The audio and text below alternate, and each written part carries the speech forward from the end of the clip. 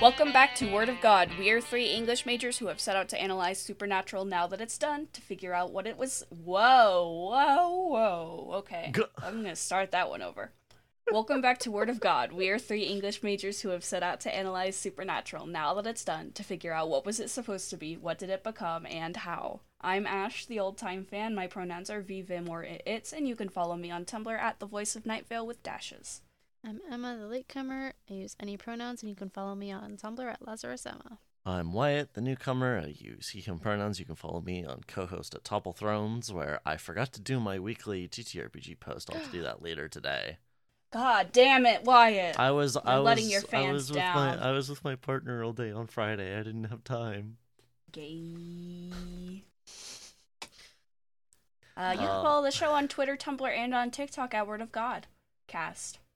And today we are talking about Supernatural Season 7, Episodes 3, The Girl Next Door, and 4, Defending Your Life. There we go, I remembered the names. Woo, content warnings for these episodes will include...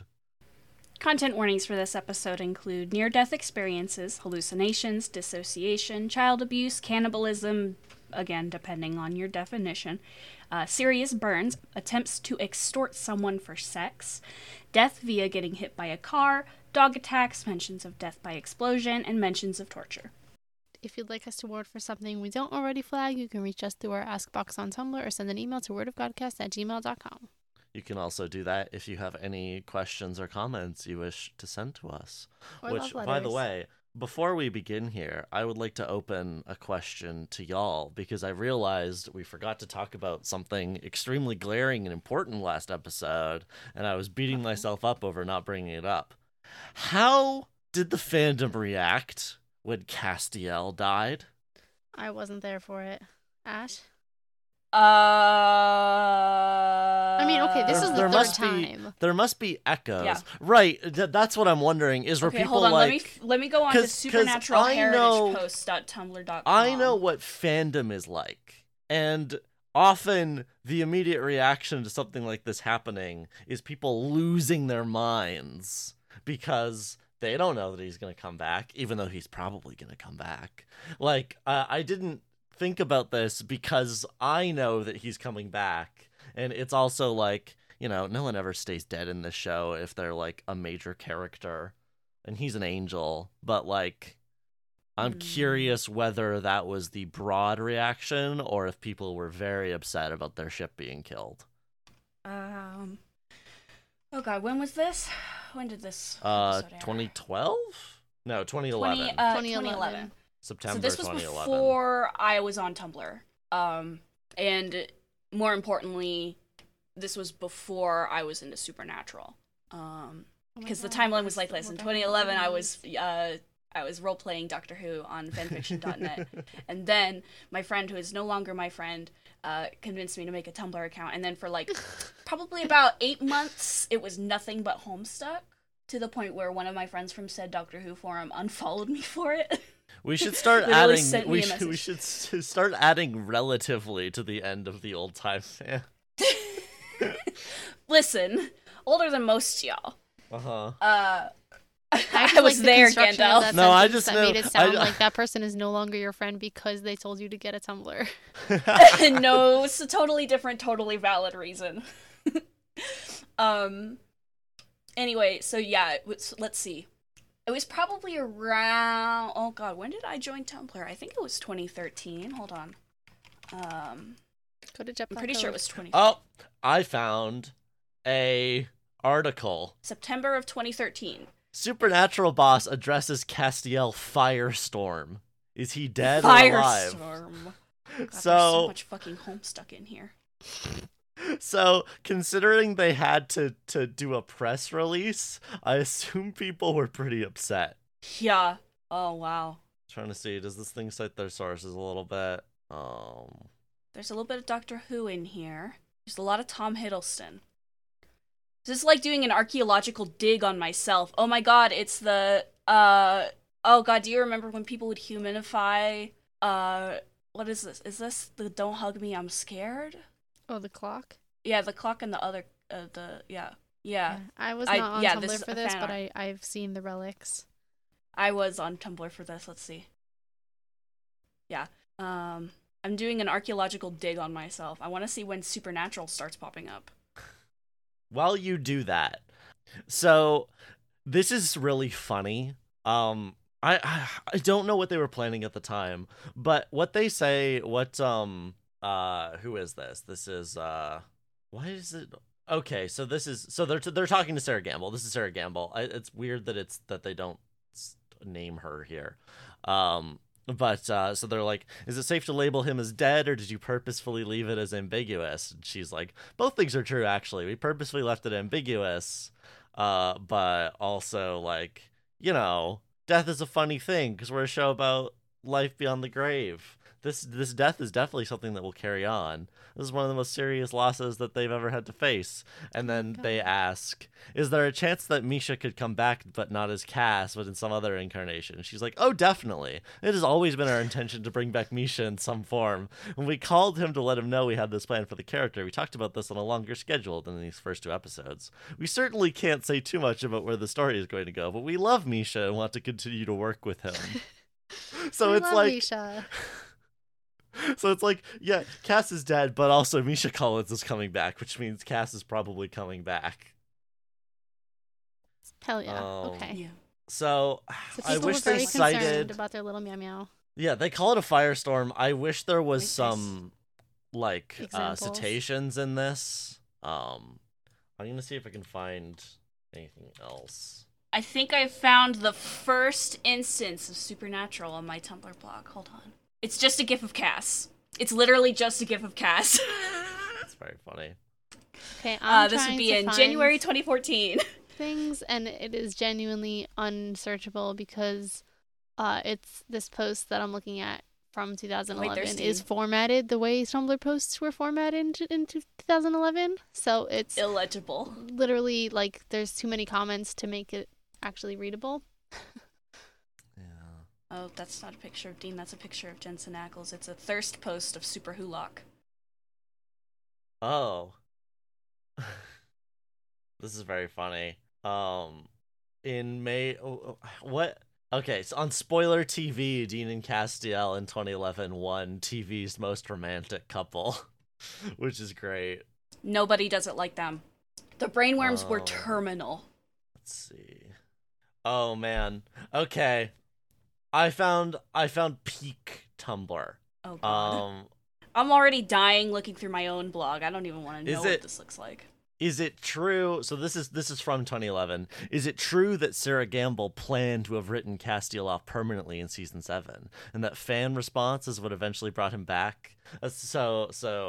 And then there's a bunch of like tweets around this, and it's like, yeah. So it's a little bit after Cass died, but like this is in response to when he came back.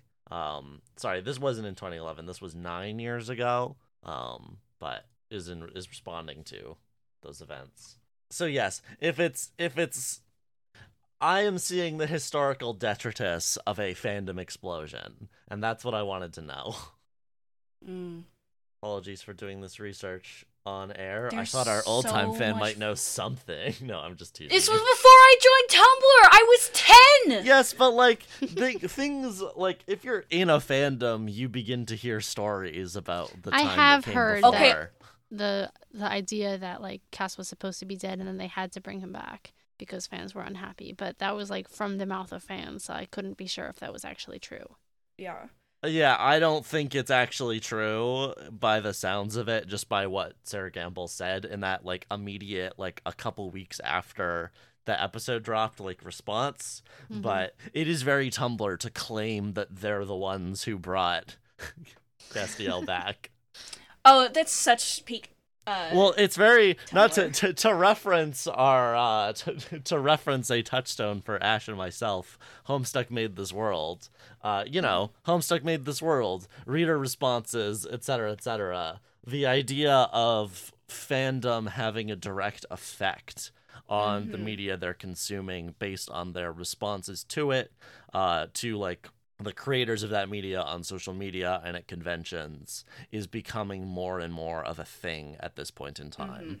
And for those who don't know, the way Homestuck worked for a long time is it was in direct response to prompts that people wrote in. That's why it's formatted like that. And for a long time after that happened, there was a often, well, not obvious, not like never outright stated, there were moves made in the comic that did often seem to be responding directly to the fans. There's one specific example I remember is, oh Christ, a character, and this is actually something I think I was around for. A character, basically she gets Jokerified, and she says, "I feel so Caucasian." Yes. And fans lash back at that because a lot of the fandom was like really attached to the fact that the characters didn't really have canon skin tones. They are always just this like paper white.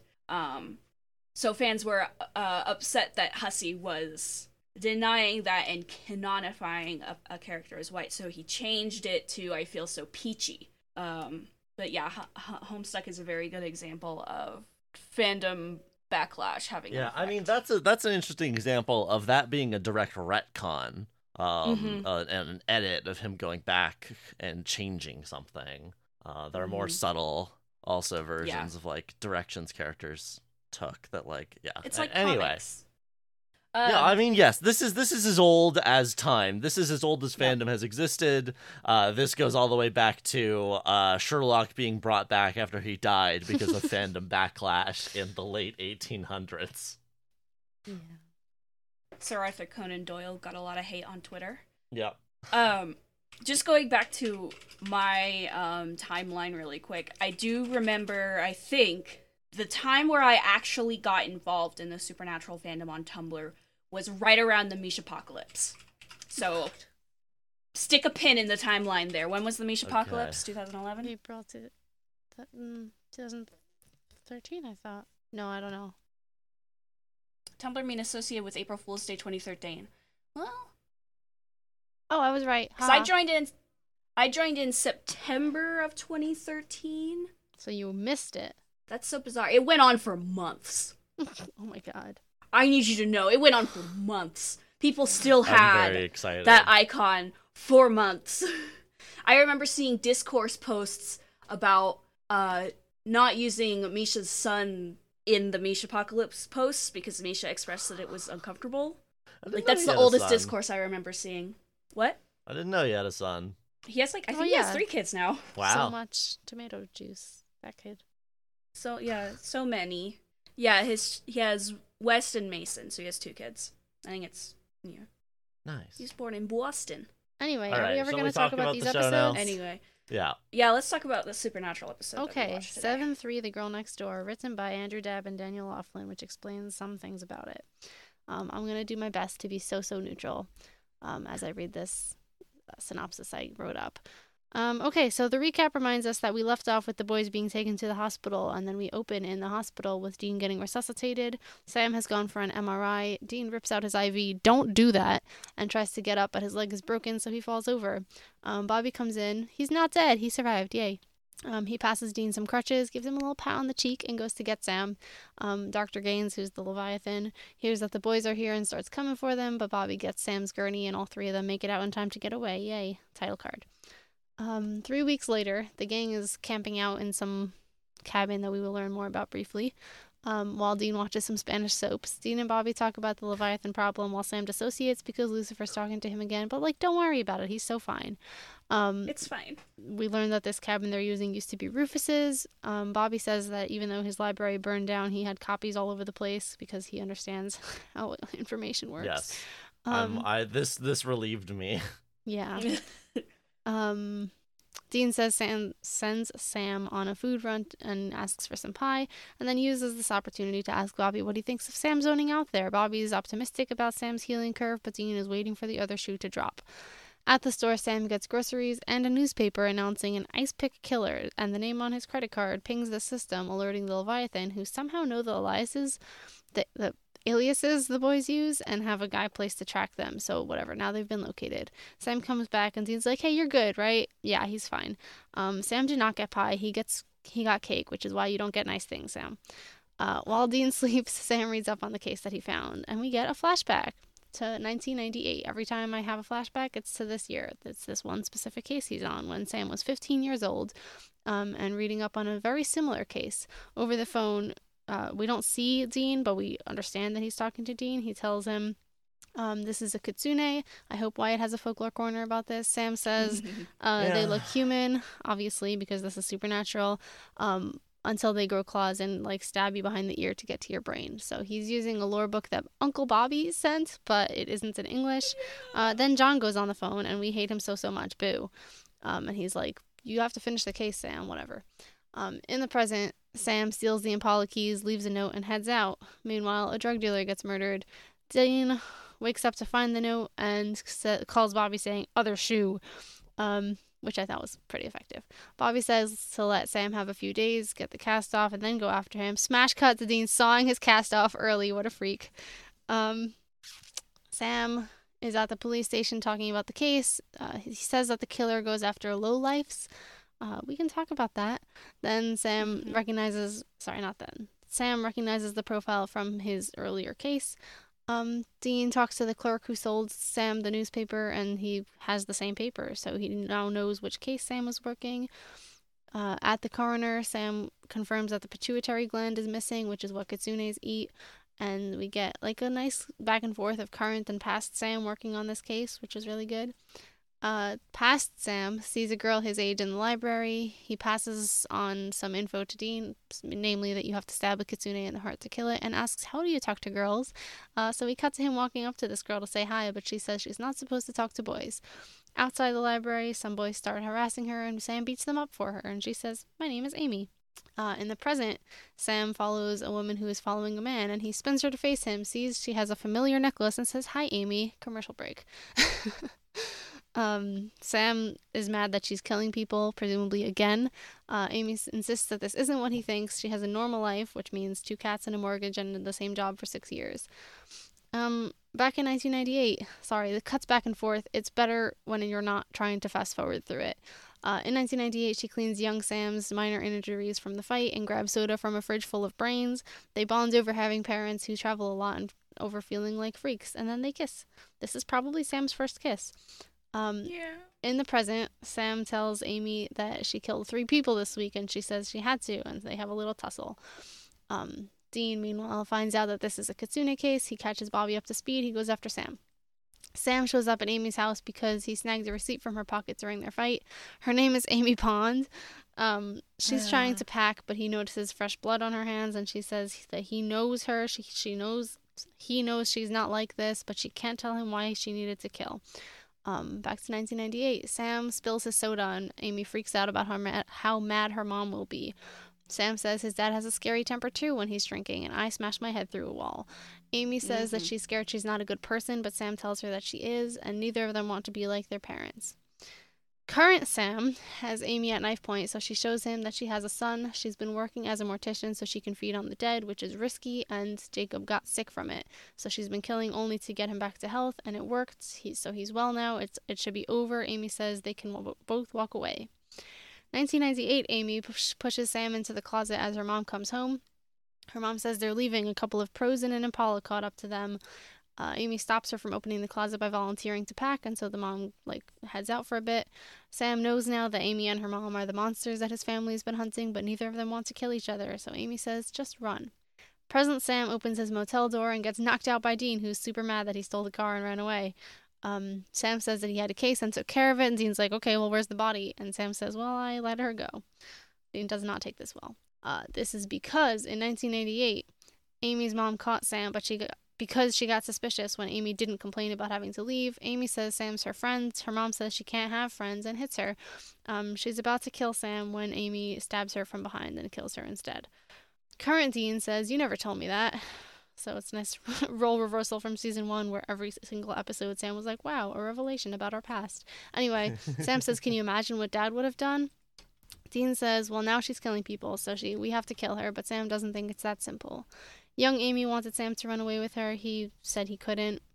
Now Sam tells Dean he knows Dean thinks that he's a freak, but that doesn't make him dangerous. He explains Amy's situation, asks Dean to trust him, and Dean says okay. But as they check into their next motel, Dean pretends that he has to get a refill of his prescription and goes to Amy's house. He says no matter how hard she tries, the other shoe will drop, and he fucking kills her.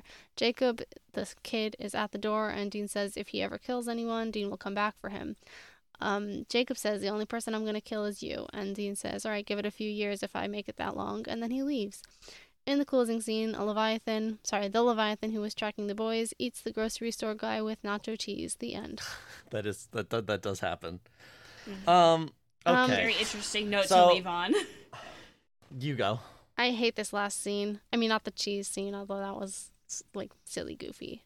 I think this is like the worst characterization of Dean imaginable, and I hate Andrew so Dabb. Excited to talk about this. I'm so I think excited to talk Andrew about this Dabb because understands the Sam and John dynamic, but he has a tendency to turn Dean into John, and it's been like 5 years since John died. Like, Dean is not a John clone. Why are you making him act like this? I don't think Dean would ever do this to a kid. Mm-hmm. I think making Dean into some other kid's Azazel and then just like leaving that there could be cool, but it's instead comes off as like bad. I hate it. Mm-hmm. Like, narratively it fucks, but characterization wise he simply would not do that. Mm-hmm.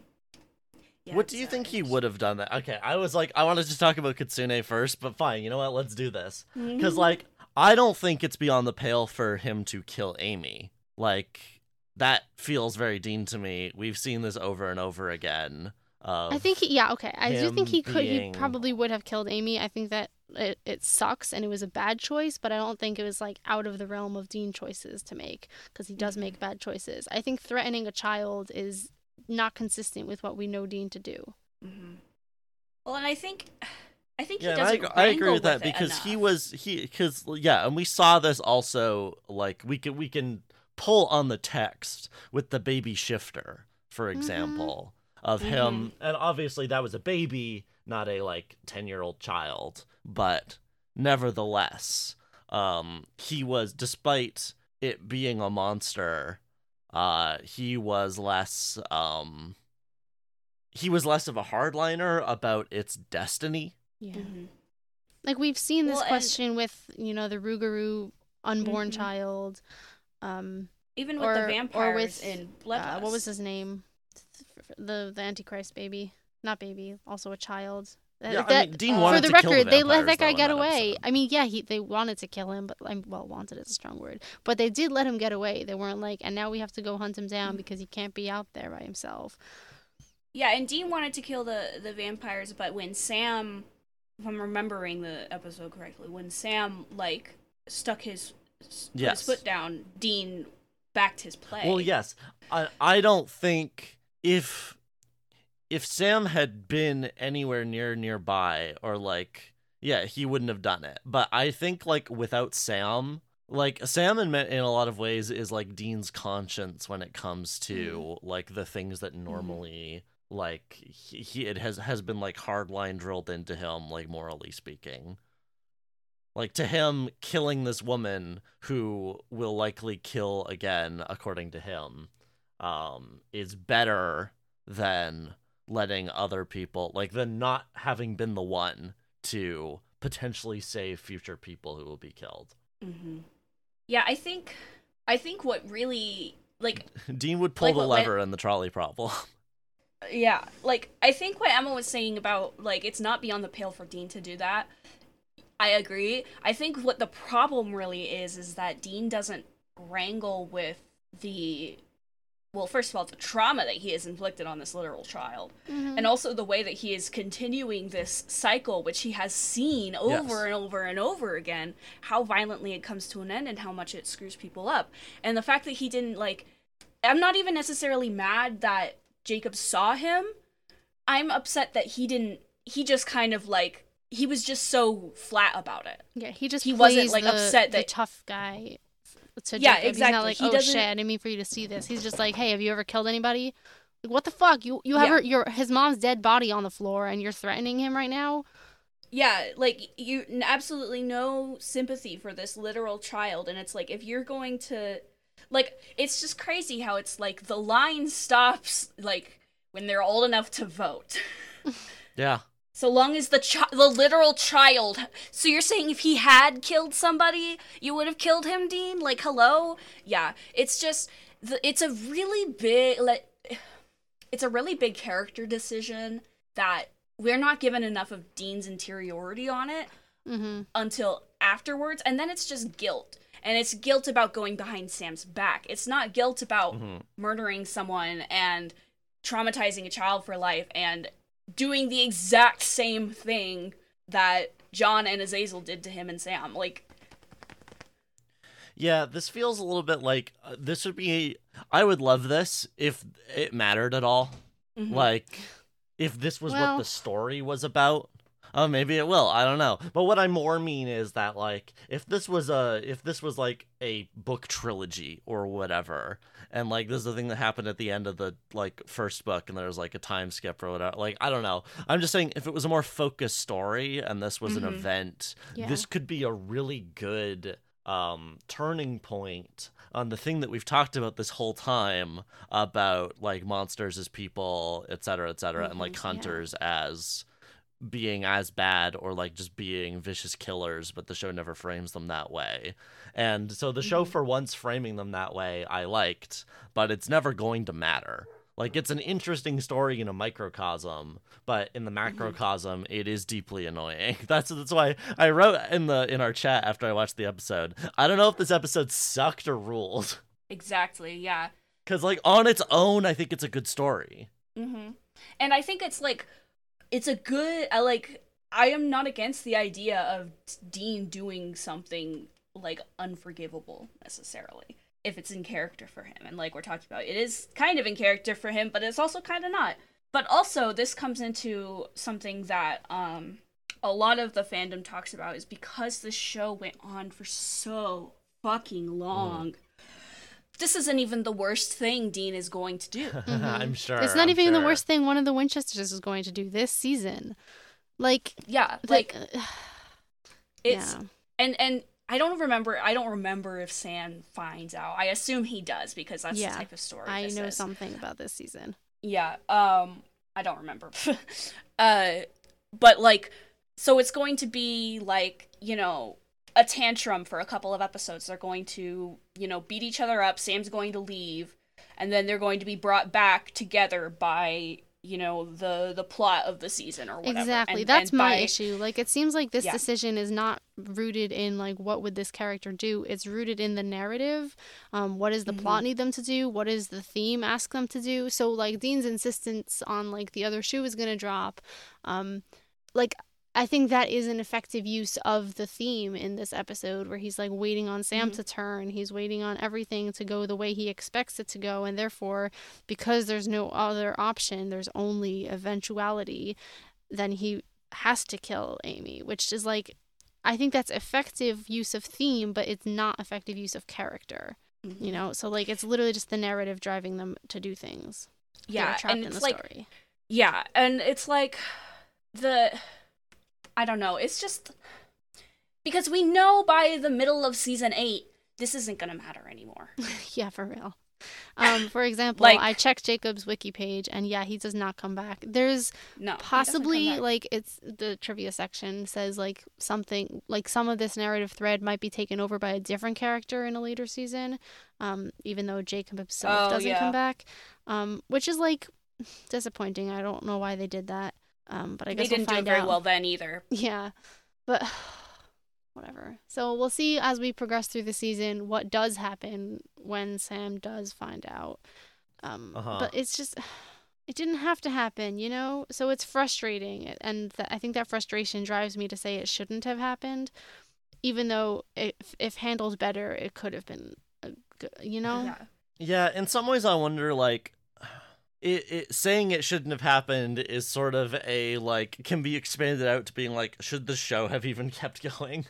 Because, like, I agree with you, but also, like, what would we want out of this show if it has to keep going, other than it taking some amount of swings? Like, this is the most interesting episode I've seen in a while as an individual episode to watch. Like, yeah, I don't know. Well, that's the thing. It's not even that bothers me personally. It's the fact that the show doesn't spend any time with Dean's internality, and his guilt is literally just about going behind Sam's back. Doesn't have anything to do with Jacob. He's there for a moment to have that, like, ooh, to set that plate spinning and be like, oh, fellas, look, the cycles.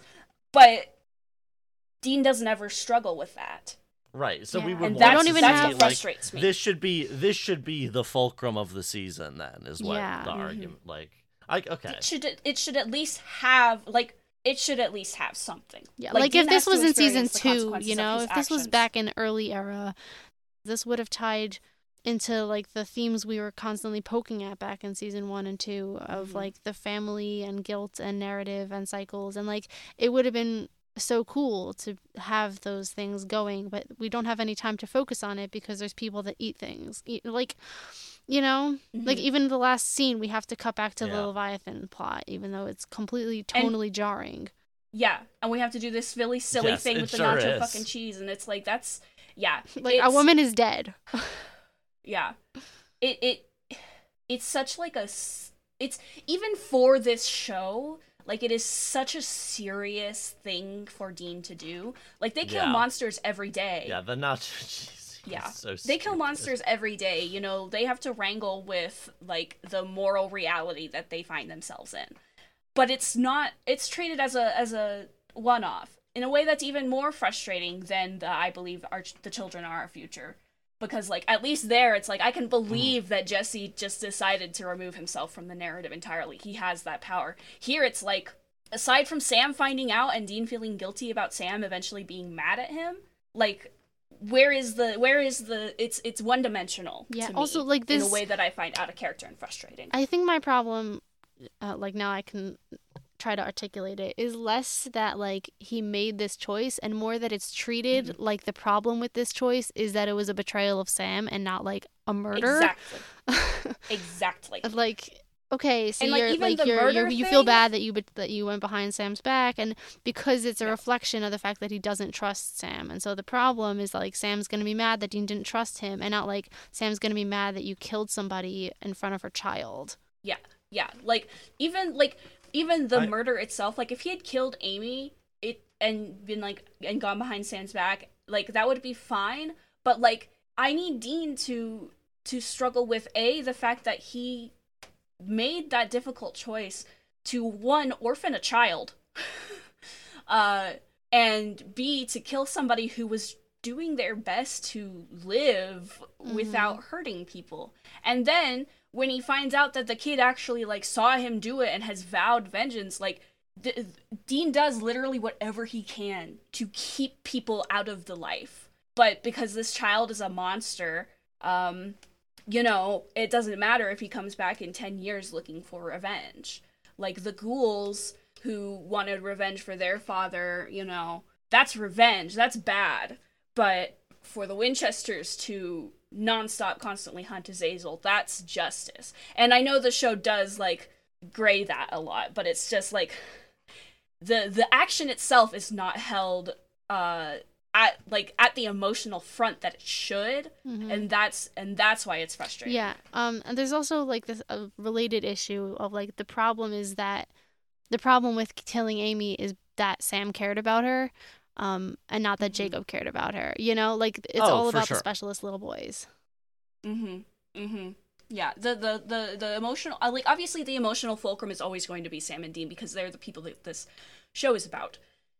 Yeah, and my extremely, like, lukewarm counter, like, response to that is that it did make it because, of course, the show has protagonists, making the character who gets killed connect as one of the protagonists does make it more emotional. Yeah, no, I'm not mad that Amy is connected to Sam. I'm saying the problem is that we only look at that connection.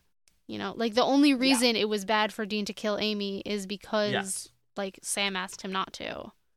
Well, I don't know. I'm exaggerating a little bit. I didn't I'm get simplifying that sense for effect, but I just think we don't spend enough time on the Jacob thing. If this was season 2, Dean would have had a little breakdown in the Impala at the end of the episode, or whenever Sam found out about it, Dean would have had a little breakdown and being like, "Oh, I mean, that's the sorry." thing. This I isn't know. I season think it 2, could have been a though. better season 2 episode. That's my problem. But I think That's that fair. it would also lose something of the not trusting. You know what? Sam was being a little blood freak, weirdo, psychic guy in season 2 also. I think it could have been seamlessly smooshed into season 2.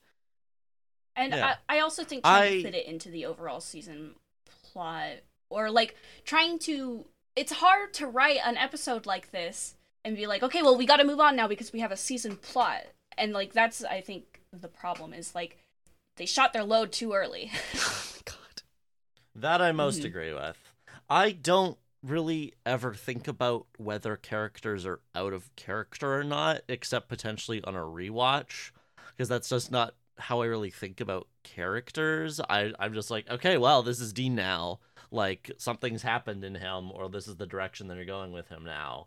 If they revert that back, which they very may well, I don't know, I haven't seen the rest of the show, then, like, I would definitely see it from that perspective. But for me, I was like, oh, okay, so this is how he feels now. Like, is he so numb to everything that he's been doing over all this time that this is how he's going to react to a child, a thing that we know matters to him. So I think I may have too much, like, you have too much faith in Andrew Dabb. not respect for the narrative. It's not even that. It's just like, that's how story focus.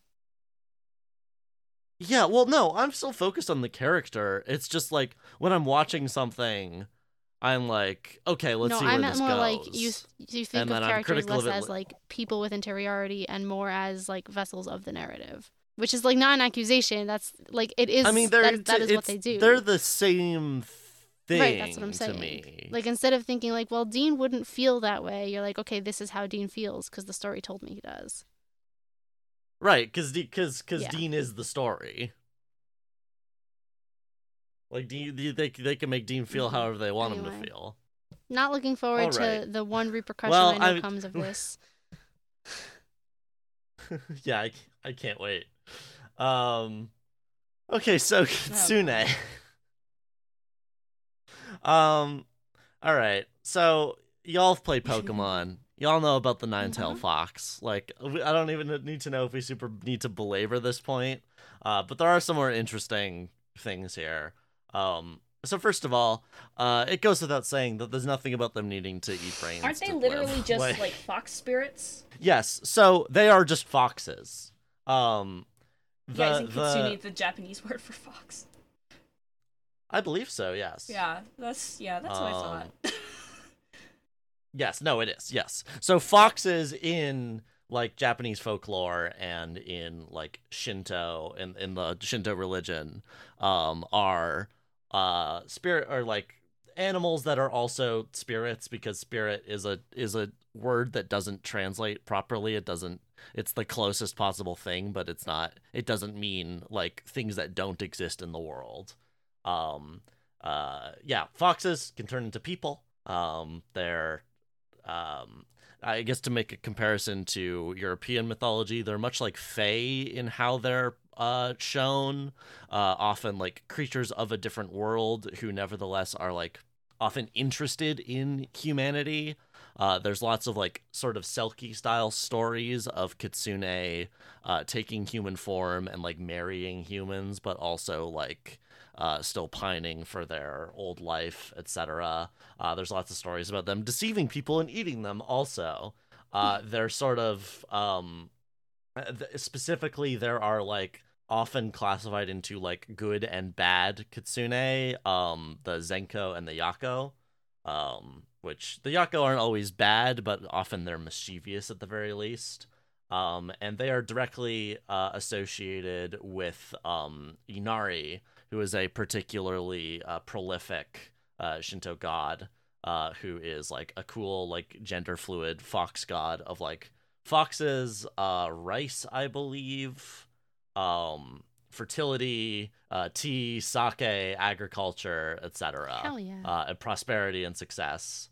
Inari's cool. And as the god of foxes, kitsune are often venerated as like being sort of, within their domain. I should also note, this is specifically about Kitsune, the myth of the nine-tailed fox, and which, by the way, I guess if you don't know, they live for a very long time. Every 100 years, they grow a new tail, and 9 is the maximum, I guess. So if you see a fox with 9 tails, they're extremely ancient and wise and powerful, etc. But this myth is all over East Asia. This is not just Japanese. There's fox spirit myths in I think literally every East Asian culture. So it's one of those cool, oh yeah, this is everywhere. This is an old story.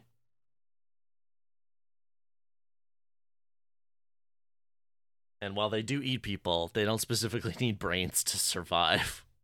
Yeah. What is this, the third or fourth time Andrew Dabb has done something weird and weeaboo-ish? Exactly. That's the thing. They could, again, you can do interesting things with mythology. The show does not. Let's just name the thing and then fit it into the plot we want it to have. And Andrew Dabb likes to do that in particular with Japanese mythology, which he seems to have an aesthetic, a surface level aesthetic enjoyment of, without ever actually caring about the intricacies. Yeah. Again, weeaboo. Yeah. Yeah, this continues to come up. There's at least there's one more in season 2, season 8, which we've already discussed. And then there's another one fucking season 12 or something. But yeah, this is a thing. Mm-hmm. Okay, so we've talked a lot about the themes of this episode. I don't know how much we need to go through it scene by scene, unless they're specifically interesting things people want to point out. We do need to talk about Sam and Amy's their whole thing, because that's interesting and is the brunt of the episode. But I'd be fine with mostly talking about that. Yeah, I have some notes for other stuff, so we can probably. Yeah, I have little notes about funny things that happen. But yeah. My first note is about the Leviathan taking over the hospital. Sooner or later, someone would notice how many of this guy's patients are dying on the table. You're gonna get your medical license revoked. Okay, and he'll eat whoever revoked it. What are you gonna do about it? Somehow, I don't think that he cares. That's fair. Well, but they're this is how we can fly under the radar, and it's well, you can just keep replacing whoever notices. If they want to revoke your license, okay, suddenly there's a Leviathan who is in charge of giving out licenses. Yeah, they're immune to bullets. I don't know. I feel this is. I don't think they're really worried about going to jail in the Midwest. Yeah, I don't think this is something that anyone can deal with. That and hunters can't kill them, I guess. Stuff. Yeah, I guess they really don't care. Yeah, and as we already know, there's no Federal Bureau of Control or X-Files. What's the BPRD or the X-Files, they're renegades. There's they're the tiny little but they're still feds. Part of the bureau. Sure. I just mean there's no big organization they're that can come in with the government Silver Bullet. large. Blade isn't gonna show up. The boys are the only people who can solve this problem with a little help from their friends. Speaking of which, Ash and I watched Blade. Oh my god. On cinema. Friday. That movie is cinema. That movie owns. Oh, it's so fucking good. Okay. There was something in the water in the 90s, man. Yeah, extremely. Speaking of anime. Yeah. Dean being zonked out on morphine is very good. Mm-hmm. He's such a cutie pie. He's so cute. Is immediately the way he falling on his face. Yes. Ripping out his IV falls into bed and looks at his cast as that's not supposed to be there. He goes, oh, monster broke my leg. He's just a little baby guy. He's so cute. And then Bobby gives him his little cheek pat and that's his dad. Yeah. We're in mortal danger, but that's his dad. Yeah. Also, I guess we should point out, this is the show doing its thing again. It's very soap opera style, setting things up with a big cliffhanger and then that not mattering at all. Yeah, they just Bobby get out just in the saves cold them, open. It's fine. Yeah, that's not even what this episode is about. Yeah. This episode is directed by Jensen Ackles, and I think for the most part he did a good job. It is very funny to me that going to take so much explaining. There's like cutting back and forth between Dean trying to use his crutches to get out of the hospital and Bobby taking Sam's gurney out of the hospital, right? And the pacing between the shots is like funny because Dean has to move so slowly because he's not used to walking with crutches, and Bobby's like sprinting with a stretcher, which is like, you look so suspicious, Bobby. Why don't you just walk? But there's like a TikTok audio that I don't even like know half the words to, so this is going to be incomprehensible, but there was like part of it is like, I'm spinning like a ballerina, and then it like cuts to somebody like singing way faster, like and that's exactly the vibe of these shots, and I am sorry to anybody who has no idea what I'm talking about. Yeah, shrug. I was trying to see if I could find any comments from him about this episode, like about if he has any opinions on like his character and the decision that Dean made in this episode, but I can't find anything. Yeah, so then we see him, we like cut to them being safe, and yes, he is watching a telenovela. It's such a weird scene. I don't know why it's here. It's funny. Like, Dean is utterly enraptured in the way that we know he is in like soap operas, but I do kind of like that he's watching this without subtitles. Like, he's getting it. He's I found the getting audio. into the emotion it'll be of what's linked. happening. Okay, cool. I had the order backwards, but that there's no other way to describe that sound other than the way I said it. This is Rufus's cabin, which makes me yes Fellas, emotional. Is it gay to know where your ex's safe house is? Oh. Dean calls Sam Two Legs when he sends him to get stuff. Wait, I was talking about the scene of Bobby walks in and Dean like looks over and he's like, dude, Ricardo, and Bobby goes, what happened? And Dean goes, suicidio, and Bobby goes, adios, essay. And they like look at the screen for a second and like the transcript notes it's like they pay this guy their respects. Yeah, he is. Like, you could just look at his face. I like that Bobby doesn't like really make fun of him. Like, he does a little bit of like saying it in Spanish. But like, I don't know, it's fun. I like it. They're getting into their television programs. Yeah. I guess it's mostly like here to be like, okay, well, like late night TV, what's on? Yeah. The experience of being zonked and just like channel surfing and then getting weirdly into something. So as I started to say, Dean sends Sam to get food and calls him Two Legs, which is because he does not have a leg in a cast the way Dean does. But Warrior Cats fan Dean. Oh. What the... I'm fucking killing you with my hands. For anyone who did not read Warrior Cats, Two Legs is what they call humans. I tried to read Sorry, Warrior I'm Cats. sorry I I got through a couple interrupted of your books. joke. I thought you were trying to move on to the grocery shopping scene. No. I will point out that Dean asks for pie, and Sam's like, obviously. Okay, well, the last time he sent you to get pie, you never came back because you got kidnapped for the Hunger Games. So he didn't even get and his this time pie. he doesn't just even got bring a out dead the fucking brother. pie. He brings cake. And he's like, it's the same thing, right? You know it's not, Samuel. I'm angry on Dean's behalf. I'd be pissed as hell if I asked someone to get me pie from the store and they came back with fucking cake. It's true. Pie is not cake. Cake is inferior. I disagree with that, but they are very I different. would be mad if I asked for cake and you came back with pie. Yeah. That's not what I asked for. I gotta be in the mood for cake. It's so sweet. Mm. Oh, I'm so hungry. Oh, I want cake. Anyway, while Sam is out, Dean and Bobby have a little talk. Yeah, we get some like, hey, don't forget that Sam's brain is borked.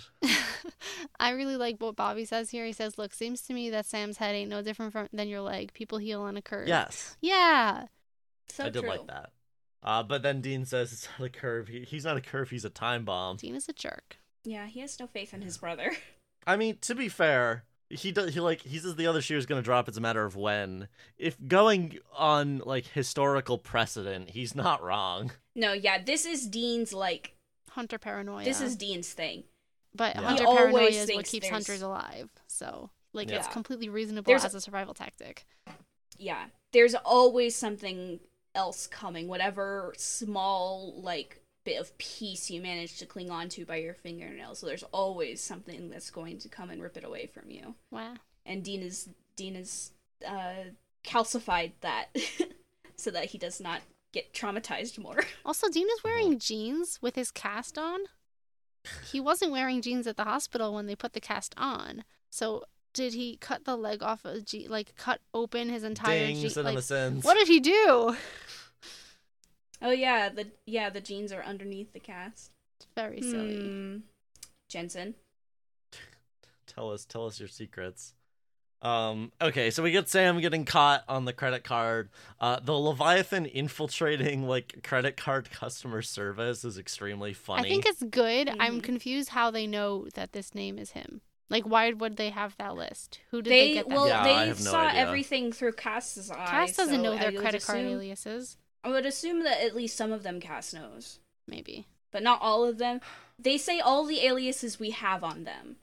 So it would Yeah. probably be any that are within the like criminal justice system because they were wanted by the FBI once upon a time. Sam shouldn't use that alias then. That's on Sam. Yeah, Well, I would don't imagine know. they ditched I the think- ones that the FBI knew about, but was not thinking about like the ones Cass knew about. Yeah. I I like don't know how they do what they do. I miss Cass. broadly. I think the point of this is like it doesn't matter how they found it. The thing that this is trying to convey is like they have infiltrated like society to the point where they Mhm. were able to find this information, whatever way they were able to do it. Shrug. And I kind of like that. Like that does make them scary and different than villains we've seen in the past. Mhm. So I'm like wobbly hand on these villains Leviathans have at this office point. jobs.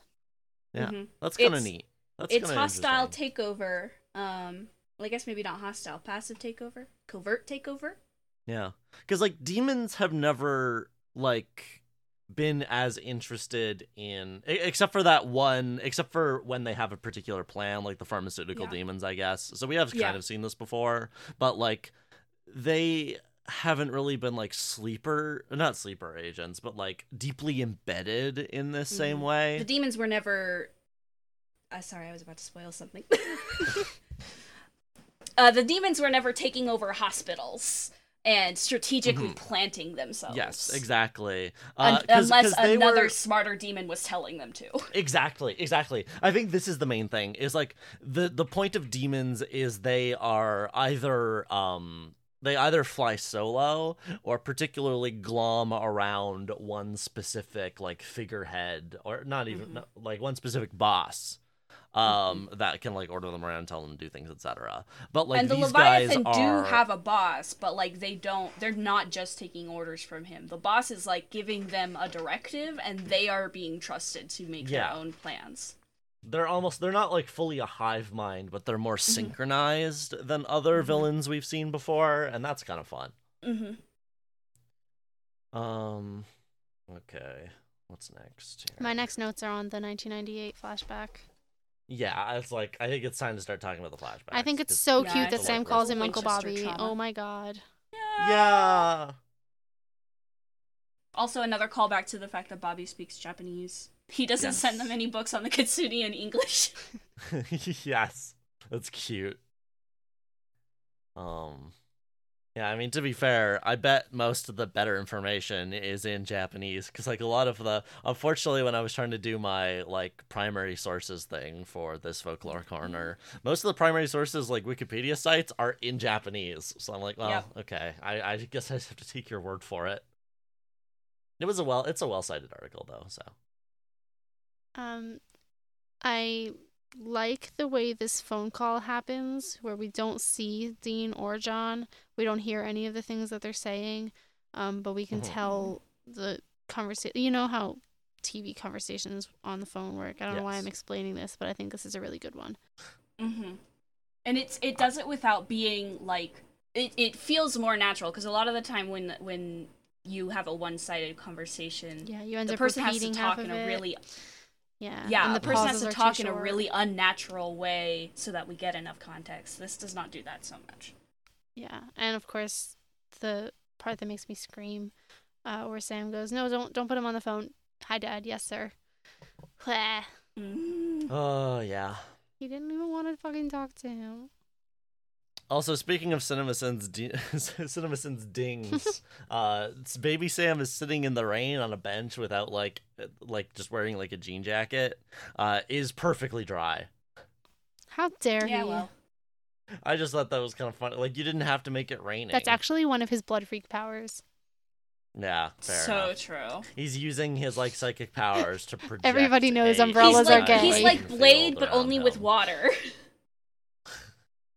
Hold on. When did Sam go to college? Like, what year was that?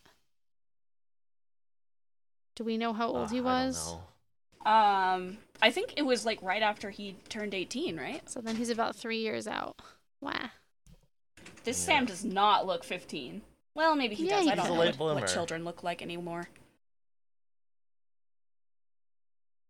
All right. So back in the present.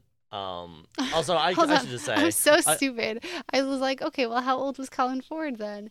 And so I looked up Colin Ford age, and right now he's 26. And underneath that, it says he was born in 1996. And I was like, that doesn't make sense. How could he be in 1996? Hello, he's not actually in 1998 to film this.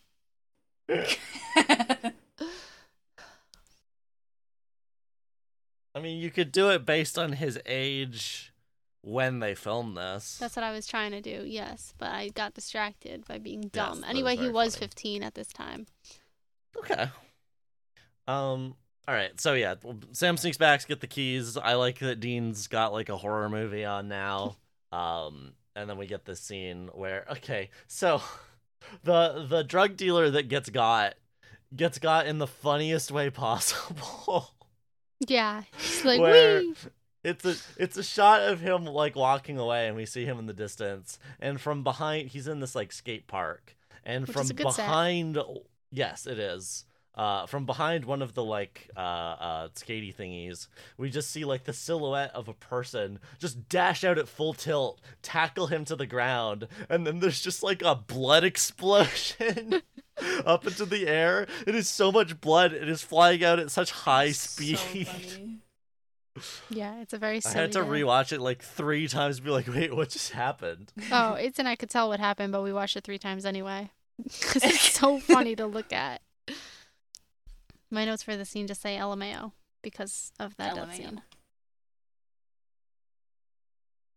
Yeah, so like she does kill people. Yeah, she did kill people. Yeah. And I think there's supposed to be an undercurrent of like, but she only kills people who no one would miss type of thing, where Yeah. it's a drug dealer who was Yeah. trying to extort his customer into sex work. Uh-huh. So, Which, but like, like he still deserves to not be great. alive, you know. Like I'm not Yeah. agreeing with their classification of low life here. Yeah. The systemic like assignment of who is more worth living. Yeah, I mean, And it's like, I mean, if you're I a- had to eat people to live, Yeah. I would probably also target guys who tried to manipulate people into sex work. Yeah. But I would also do like billionaires. Right, but then you'd have to go do that. She doesn't seem to have any powers other than like sharp nails. I think she can run fast. Yeah, like I got bad news about how easy it is to assassinate and eat billionaires. I know, but yeah, like so on an individual level, like it doesn't bother me so much. But the way the show frames it is Yeah. the systemic side, and that's the problem. Yeah, of course. That's just like, yeah, I mean, media exists in the world. If your idea is you make a monster that eats people but is also nice, who are they going to eat? You have to make decisions there about something. Mm-hmm. So Dean wakes up, finds the note, and just says "other shoe," which I already said that I like. I also really like the way Bobby's like, just until you get your cast off, immediately cut to Dean cutting it off. Like, that's so funny. Mm-hmm. Yes. It doesn't. Dean is a D&D adventurer. He heals so fast. He's only like 4 days off from getting it off. Yeah. But like You should not be taking this it doesn't off seem early. to affect him at all. He like limped one time to prove that he shouldn't have done that, and then it was never addressed again. It's fine. His bones are so magical. He has been healed a lot. I'm willing to say it's a leftover grace effect. That's true. Cass still watching over him. The police officer that Sam talks to about this murder calls this guy a real mensch. Hell yeah. Yeah. We've talked about this guy before, because this is the guy who played Mr. Hellhouse in season 1. Huh. Oh, so true. Yes. He was also a spirit in Faith. Mr. Stage Combat is back. So true. Yeah, so just a little not even a cameo, because no one's gonna recognize him, but it's fun that he's back. Mm-hmm. So Dean goes to try to find Sam and is like, hey, did a real tall guy come in here? Yeah. It's like about yay high. It's like way above his head.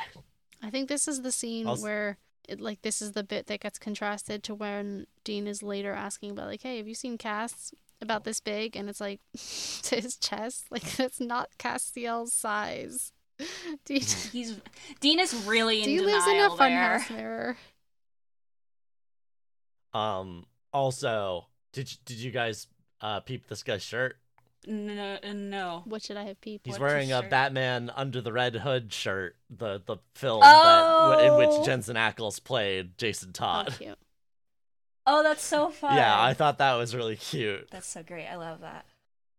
We got more investigating, fun like parallels between Sam investigating. Oh, wait, in the go back. present and Speaking of fun investigating little in the past. Jackals cameos, the thing that Dean has on the TV when Sam sneaks out says "My Bloodiest Valentine." Jensen was in My Bloody Valentine, which is of course what the episode is named Right. Oh, I love that. Jackals directing was like, I'm going to be so self-promotional. I really like this scene where Sam is at the library, because it's like, oh yeah, they've been making him do this for like almost a decade. Like for he has been the research boy for so long. Yeah, more than a decade. And he's good at it as a kid too. I like that like through line for him. Yeah, little nerd. And also like the through line also for like him wanting to be a lawyer, right? Because lawyers have to do like a crap ton of like research and studying and book learning, etc. to understand the Byzantine nature of the law. Mm-hmm. Is it not Byzantine? I don't know. I've always always pronounced I it think I've heard Byzantine. it as Byzantine. It's probably Byzantine. Byzantine. Diversity win. The law is bi. Byzantine. I think it's very cute that Sam asks, "How do you talk to girls?" He's just a little guy. Also, he gets a like extremely caffeinated coffee order. Mm-hmm. Yeah, the barista is like, Alrighty. Okay. Also, remember when people said that drinking caffeine as a child would stunt your growth? It did not work on Sam. No. It didn't work on me either. I started my like go-to thing as a teenager when people are like drinking coffee. I'm like, yeah, I'm trying to stunt my growth. I'm too tall already. That's fair. Oh, I did that with the like stepping over people's legs thing, which is obviously more of a superstition than the caffeine thing. But like if you were sitting on the stairs, people would be like, "Move, I don't want to step over you." I feel like they're I'd be both "I don't care. equally. I'm tall enough." What? Okay, I've never heard that urban legend. It might be like a Jewish thing. I don't know. Yeah, I don't think I've heard it either, but I like it. Also, I like that. Speaking of liking things, I like this barista and his like huge head of fluffy hair that's like sticking out from his So barista true. hat. Oh, it might be It's a Fun such Russian little thing. background character. It's like a Jewish or a Russian thing. Oh. And then yeah, Sam sees cute girl in library and is like, Dean, help. Yeah. Help. What do? There's something so sad about this, and we talked about this before, with like them being on the move. But yeah, it's so sad that they don't get to be ordinary kids, that like Sam gets like an instant crush and is like, well, I'd like to pursue this, but also like I know this is never going to go anywhere because I have to leave. Yeah. It's like I cannot do teenage boy things. I'm stuck like forever being He's waiting like, for his Jess. wanting to. Yeah. I miss you, Jess. Yeah. You deserved better, Jess. In Amy's house, unless you have something before then, I think the brain fridge is hilariously funny. It's so funny. We get a shot from inside the fridge as Amy pushes past to get the soda. That's so much brain. No wonder the Winchesters came out for you guys. Like, how many people, how many brains do you need to eat? How regularly do you need to eat that you have like 3 brains in your fridge at all times? How regularly do you need to eat? I am not a fox spirit, so I don't think that it's applicable. Before that, I did actually want to talk about, like, young Amy is so sad. Like, I do really think this, like, comparison between them, the way they're mirrors of each other and the way that we often used to talk about mirrors is really good. And we'll dig more into that later, but, like, her sort of, like, pushing him away because she lives the same kind of life he does. And obviously, she also has an abusive mother that is like, no, you're not, like, you are explicitly not allowed to talk to anybody or make any friends. But it's still very much like they're on two sides of the same coin here of the way they've been raised. And then also she bonds with him over, like, the whole freak thing. Yeah, the, like, him saving her from the bullies is a bit like 90s, like, teenage rom-com for me. I was like, it was fine, whatever. I guess it's there more so to show him being like a weirdo for being able to fight like this. But yeah, I mean, they needed something to connect them, because otherwise they would have. And this way we each can have other, a little but patching up his wounds scene, which is always it's good. cute. It is Very cute. Yeah, so I don't mind it. It's just kind of cliche. But I guess you kind of gotta work with cliches if you're trying to tell a story in 40 minutes. Yeah. Oh, there's a line in here about how, let me find it. Here, Sam likes the music that she's playing, right? He says, my dad doesn't listen to anything recorded after 1979. Yes. In season 14, a different character says that Dean says anything after 1979 sucks. Interesting that it was literally the same exact year. Smiley face. That other episode in season 14 is not written by Deb, but it is during Deb's showrunner era. So it could be a coincidence, but it's a very convenient one for me, specifically to go insane to. Yeah. Parallelograms. Thinking about Jack. They listen to 80s music in this show. Well, Dean is a hypocrite, so it doesn't matter if he says something sucks. He can still listen to it. It's true. Dean loves Taylor Swift. Does he? I don't think it's been made canon yet. Okay. Hold on a second. Yet. I am 95% sure that at one point they confirmed that Dean is a low-key Swiftie. I think so. It sounds familiar, but I'm gonna check. I love Sam's horrible lie of, like, she's like, why can you fight like that? And he's like, oh, I watch a lot of Bruce Lee movies. Oh, okay. You hold can't on. just say you're in karate In season or something. 10, Dean says that he liked the Taylor Swift song, but I don't know what else is happening in this episode, so I won't make that a judgment about him all the time until we get to season 10. I think at one point, maybe it's not Taylor Swift, but I think at one point he's listening to that, like, Romo pop thing at one point. I don't know, though. That might just be me making it up in my head. Oh, there's a I'm annoyed now. I'm not gonna find this, but there's, like, someone else. This comes up there's, like, a movie or something where a character is like, oh yeah, I watched a lot of martial arts movies or something, or, like, learned to do martial arts by watching movies, and I can't remember. That sounds familiar to me too. So now I'm wondering if it was a movie we watched together. Yeah, I don't know. It's fine. It doesn't super matter, but I guess if you haven't seen this episode, the way they cut back and forth as we build up towards this is really good.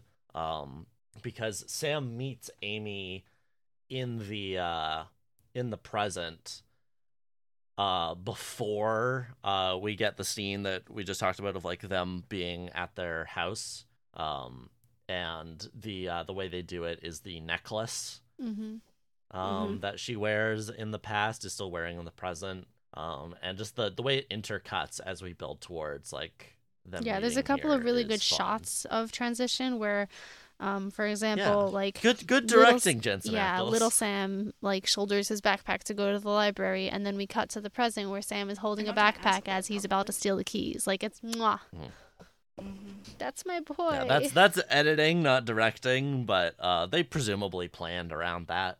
It was beautiful. In Amy's adult house, Sam is just fucking standing there over her shoulder. I guess I also need to say, to address the elephant in the room, it's Kaylee! Kaylee's here! She sounds exactly like she does in Firefly. Yeah. I immediately was like, it's my friend! Yeah. Eagle-eared listeners will remember that last time I said Wyatt was going to recognize her. So Yes. I'm patting myself on the back. She has a very distinctive voice. Although she does look, there's something uncanny about her having blonde hair. I think this is fun because this is the second time that they've gotten a beloved character from a Joss Whedon show to play a sympathetic monster. If I had a nickel.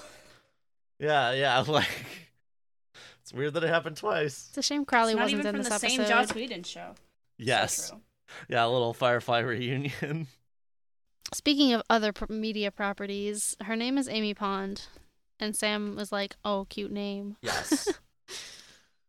Yeah, had Amy Pond happened yet? Let me Was this a see. I complete mean, this was in coincidence? 2011, right?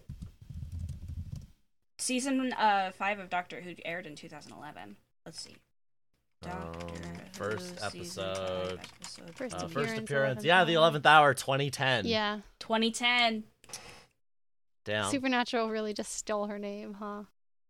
Imagine imagine the chaos in the Super Who Luck fandom if Sam yeah. had said, "Oh, that's like a name out of a fairy tale." So yes, Brain Fridge, we're caught up. Well, hold on. This is the bit where there was that old Tumblr post that was like, I bet Supernatural doesn't have a GIF for this, right? And it was, someone says, like, the prompt, Doctor Who. And so this GIF of Sam going, Amy Pond, huh? Cute name. Of course. What song is the? Oh, this is the Goo Goo Dolls, 2 Days in February. Because they couldn't afford the only Goo Goo Dolls song that everybody knows. Yeah. So yeah, they bond. It's cute. They have chemistry. It's good. Mm-hmm. She tries to like downplay how bad her mom is, and Sam immediately clocks it. Mm-hmm. Ugh. Yeah. That's the main thing I wanted to talk about is like the parallels between her mom and John. Yeah, it's really, that is probably like the best writing in this episode, I think. Mm-hmm.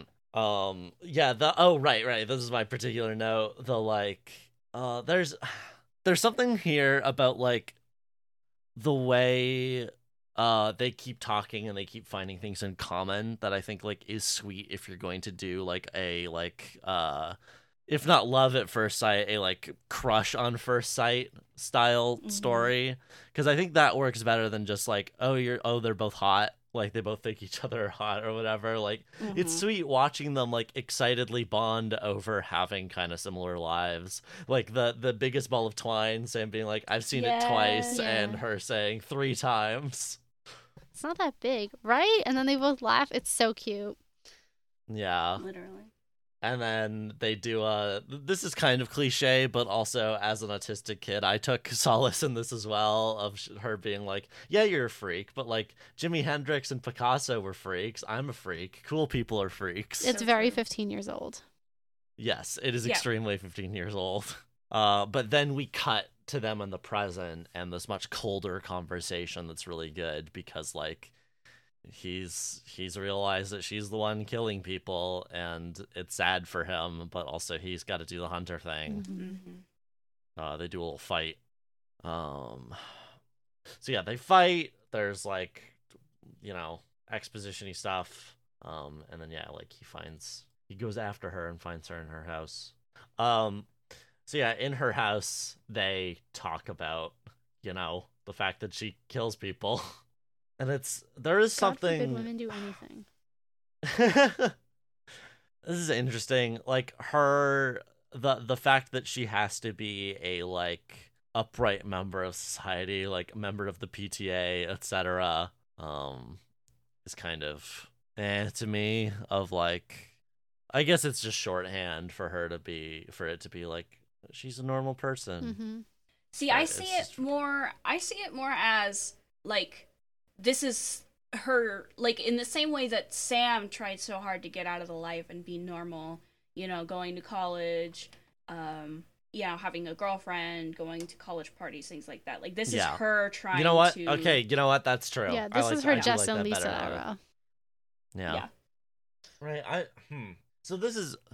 It's just because like, do morticians move around that much? No, she's been staying I'm in the curious- same She has a place. mortgage. Yeah, but like, has she been? Yeah, it's curious that she hasn't been caught, or like that no one's ever noticed that like bits of brain, like that she nibbles on the brains. Well, morticians are like the last people to see a body before it goes into Mm. the ground, right?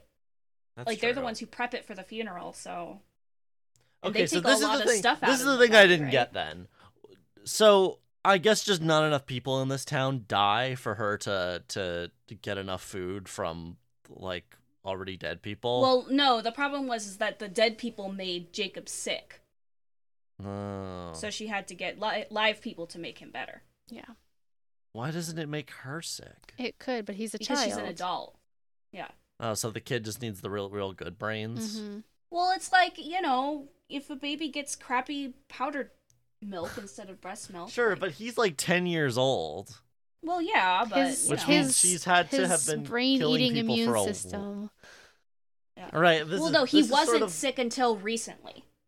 Right, but that doesn't make sense.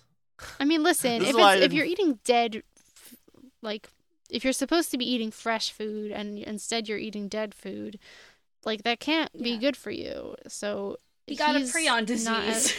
yeah, he's. I think it's reasonable within the It's fiction. fine. Yeah, I'm just wondering about the logistics of this, of like how she made it this far on her own. Also, of like, yeah, like it's fine. It doesn't matter. Part of my She says confusion it can around be this is risky it's like- feeding like that, especially for a kid. So it's not only for a kid. Yeah, I mean, she seems to be fine having to. Yeah, I don't. She This- probably this has makes like me- terrible gastrointestinal issues. Oh man. I wouldn't wish that on my worst enemy.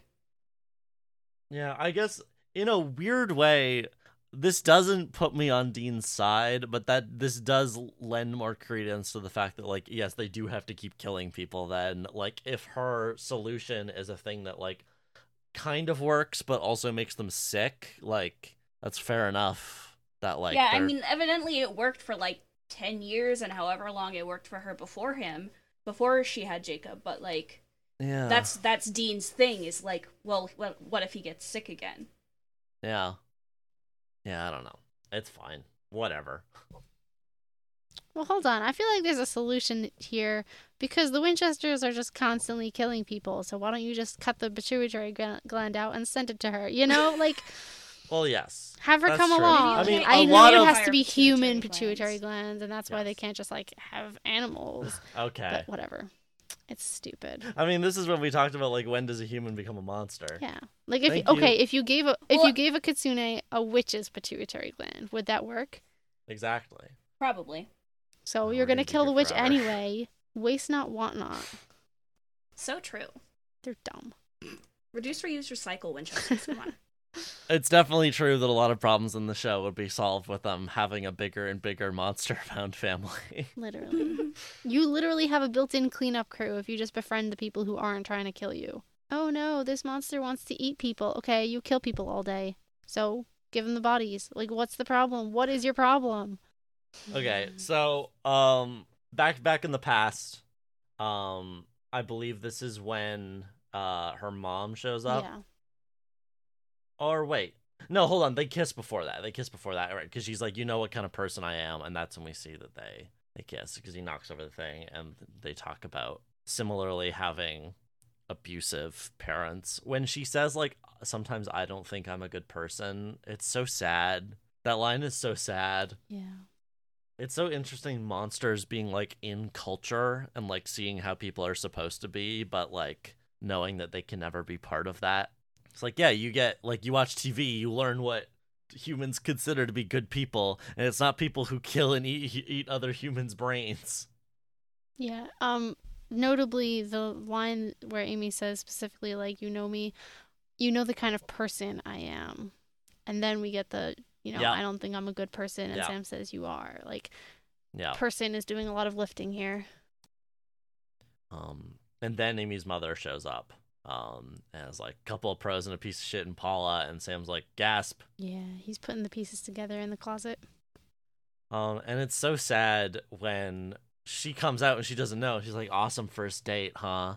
Look, I'm sorry you gotta go. And then he's like, no, I have to go. And then he sees the brain. She's like, oh, that's just... And then he has to take his knife out because he's a hunter. And she says, Sam, I've never killed anyone, and I don't want to hurt you. Do you want to hurt me? And there's a pause, and he's like, no. They're just little kids. What the fuck? Yeah. Well, like, she asks him to run away with her. Yeah.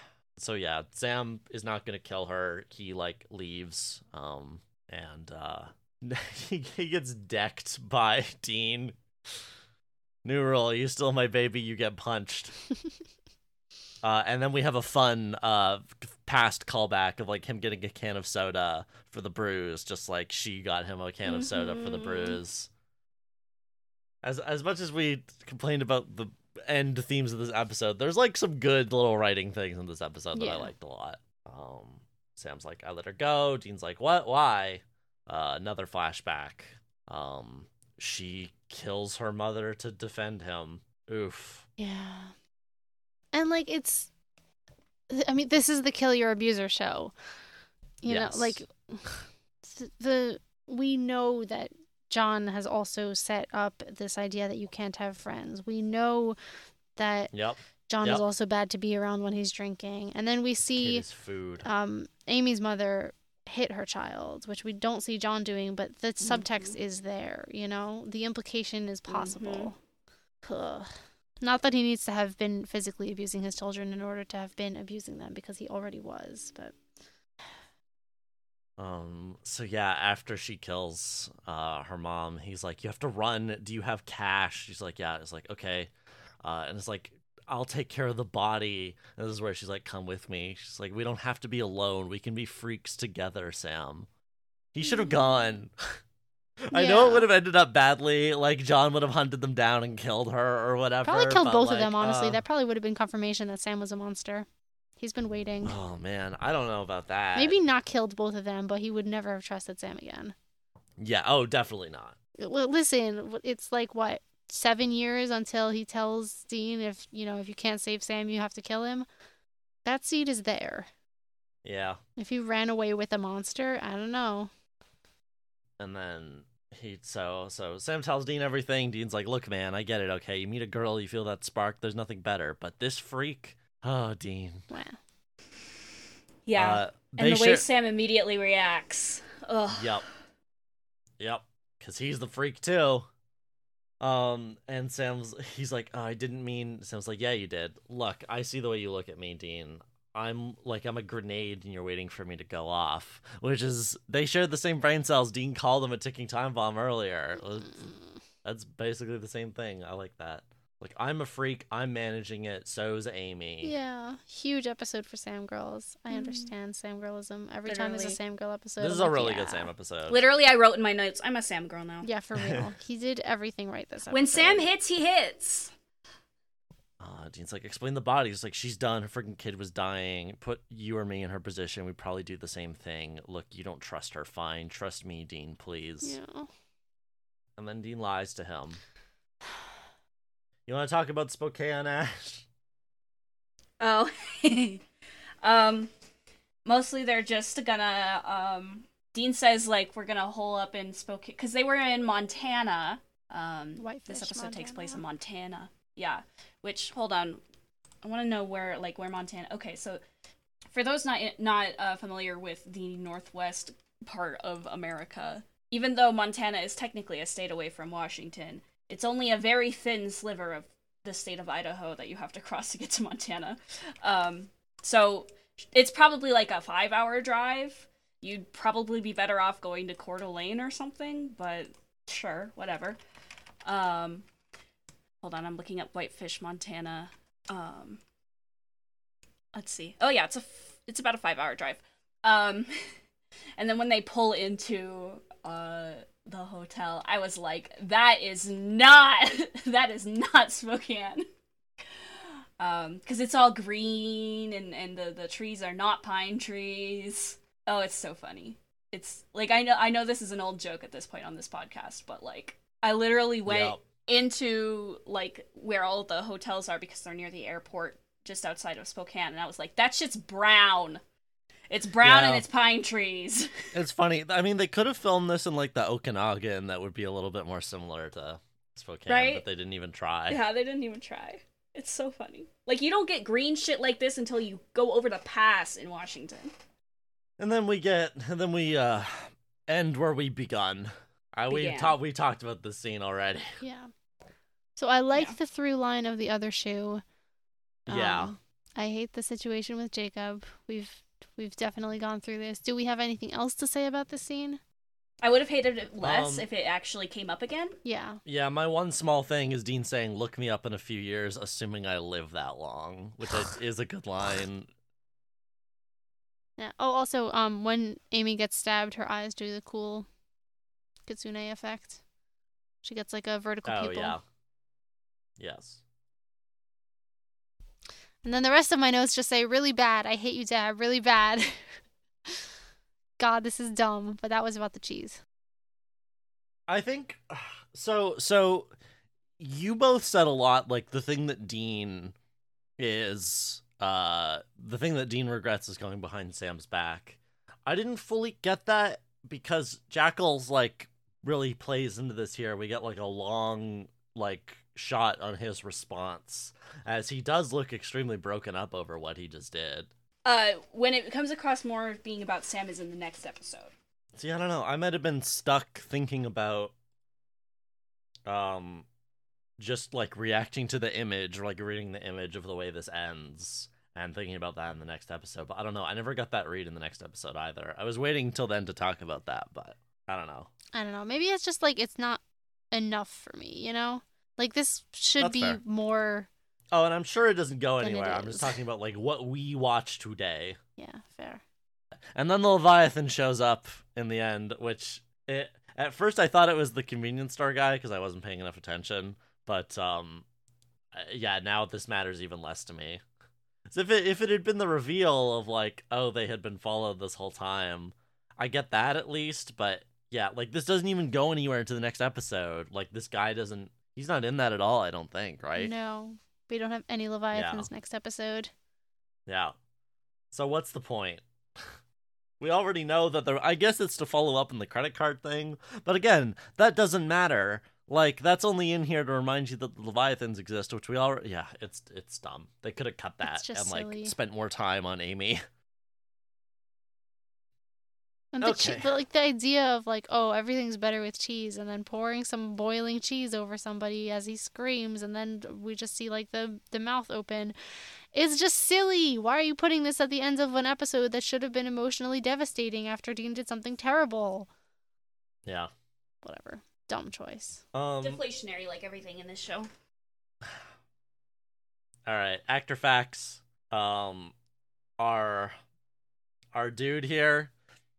This guy, Mr. Murder Leviathan, cheese lover, was played by Sean Owen Roberts, who also played Bob Olinger in Olinger in Billy the Kid, James in Brand New Cherry Flavor, Heath in Sacred Lies, Riley Jensen in Painkiller Jane, Logic in The Killing, and one of the main reasons he's on this list, because these are all kind of minor parts, and I thought this was really funny, Edgy Gangster in Riverdale. They're all edgy gangsters. It's Riverdale.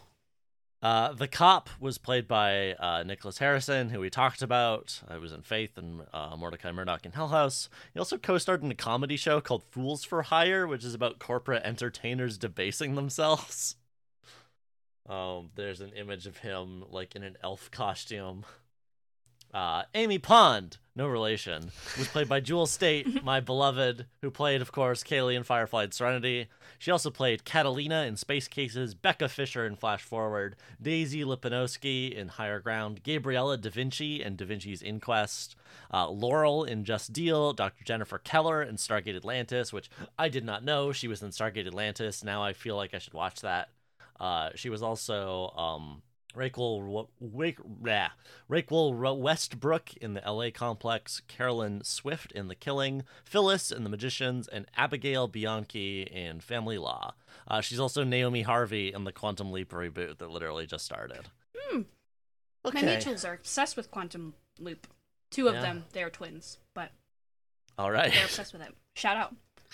I just wanted to make sure that it was clear that these are not two separate mutuals. Really, they are like the same person to me. Okay.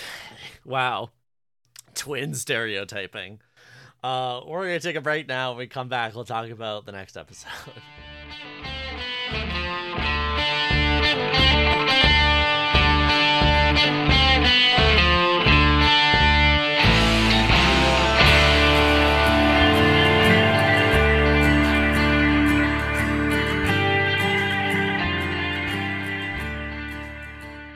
So this episode was written by Adam Glass and directed by Robert Singer. Our cold open begins with a man running through the street being chased by a car. Every time he thinks he escapes, it pops up again.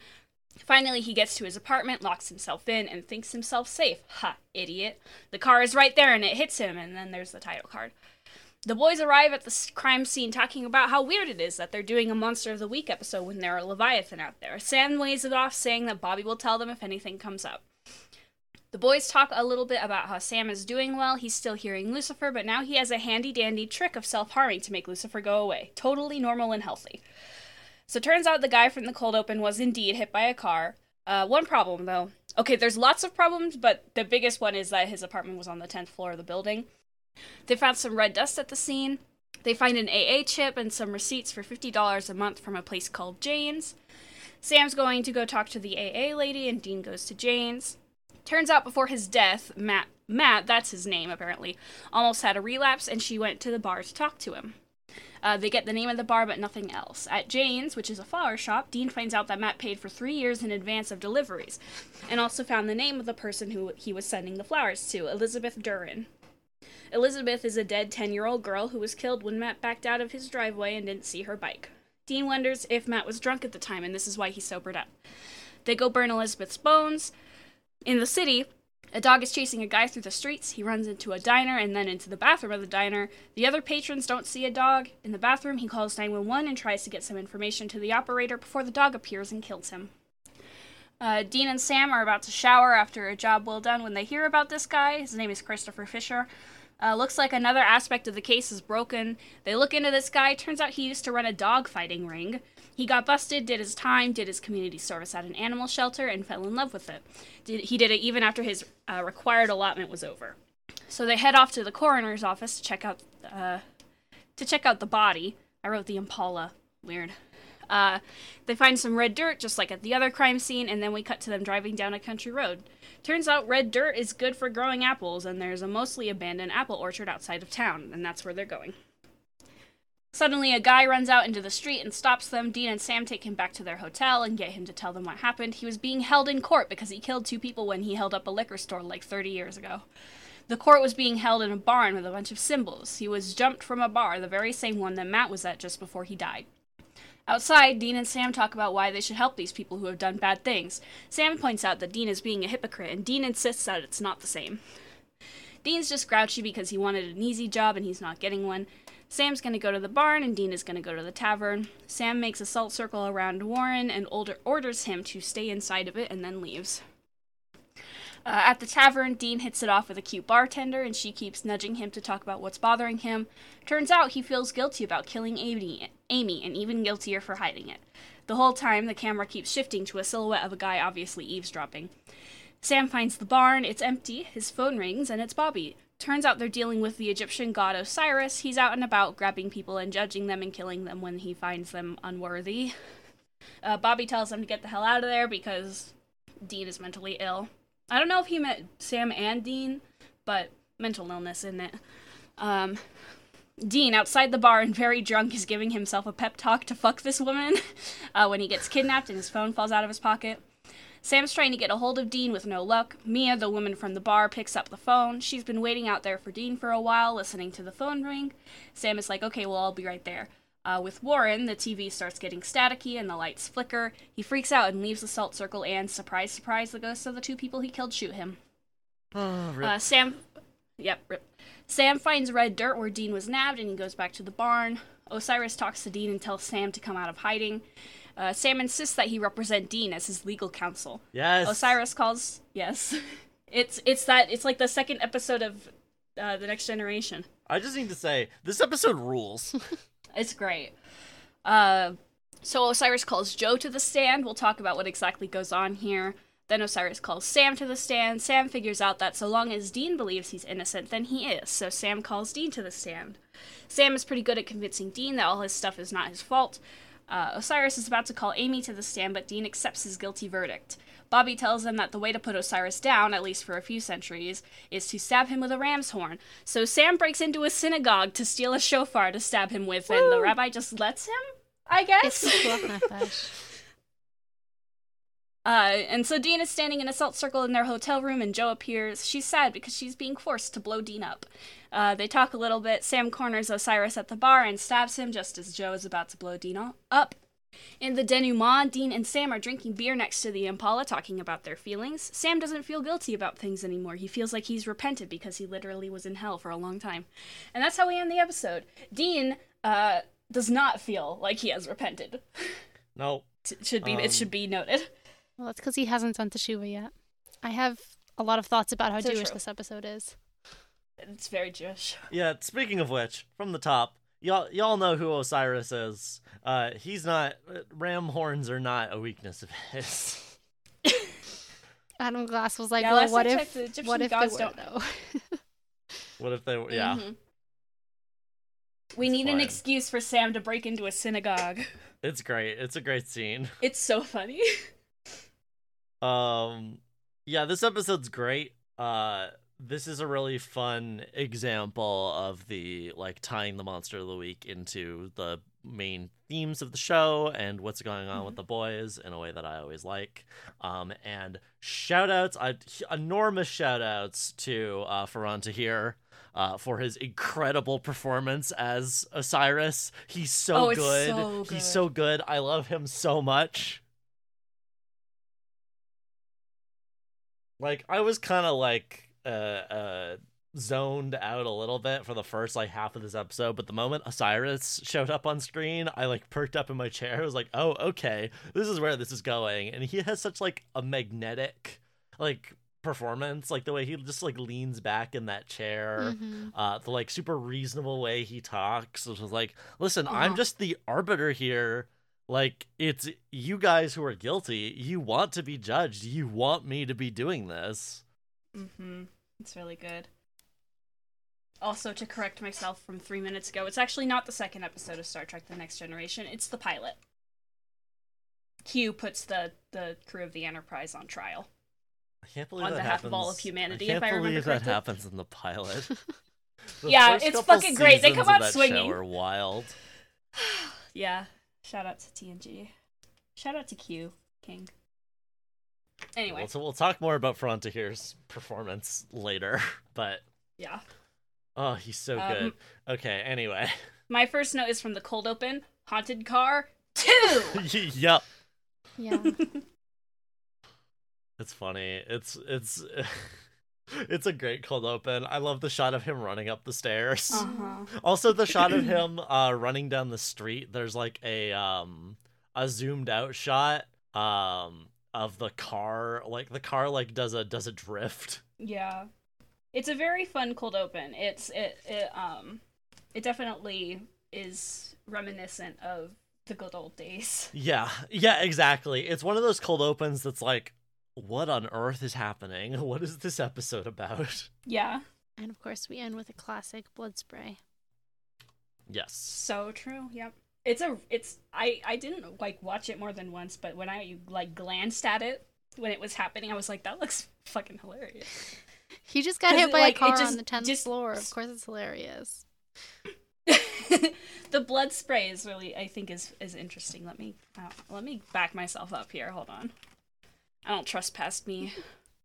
It's at like 150 if you're. Where is Supernatural on my Netflix? It's the only thing I But- fucking watch on Netflix. There it is. The Also, why particular does thing Netflix I think I'm liked watching about Dave it Chappelle's fucking transphobic comedy special? Is Fuck you! The blood spray turns into the ink splatter of the opening. Oh, that's fun. I didn't notice that. That is fun. Hold on, let me see. Also, the detail of his breath being cold because ghostly stuff is happening. Yeah, is I was nice. like, yes, I missed Uh-huh, regular it's good. hauntings. Yeah, Here, him let being me killed by the unpo- car unpo is so post. funny because like It's so they funny. can't have a car in here, so what they do is you hear the revving of the car, and then there is like a super close-up shot on the headlights, and then the headlights like zoom toward the camera, and then we see him with a spotlight on him as the camera zooms closer to him, and then he throws himself back against the wall, and there's an extremely edited in post like CGI blood splatter. Yeah, that yeah, turns that's into turns into the Colopan ink splash. It's so funny. It looks like it was painted. Yes, it is on the camera lens. Yeah. It's great. And the direction of the blood splatter doesn't make any sense. It's going all different directions. Yes. It's great. Also, like, I'll- even once we understand what's happening in this episode, like, it didn't have to be a car. Shouldn't it be the little girl, you know? well, Maybe she was driving the car. I know, but that's even no, funnier. he was driving the car. I mean, it works for me as a symbol of his guilt because Yeah, it's I the think car it that works, he and killed like her it's in, worth it for presumably, the but- narrative hilarity of getting hit by a car on the 10th floor. Yes, But it yes. is funny.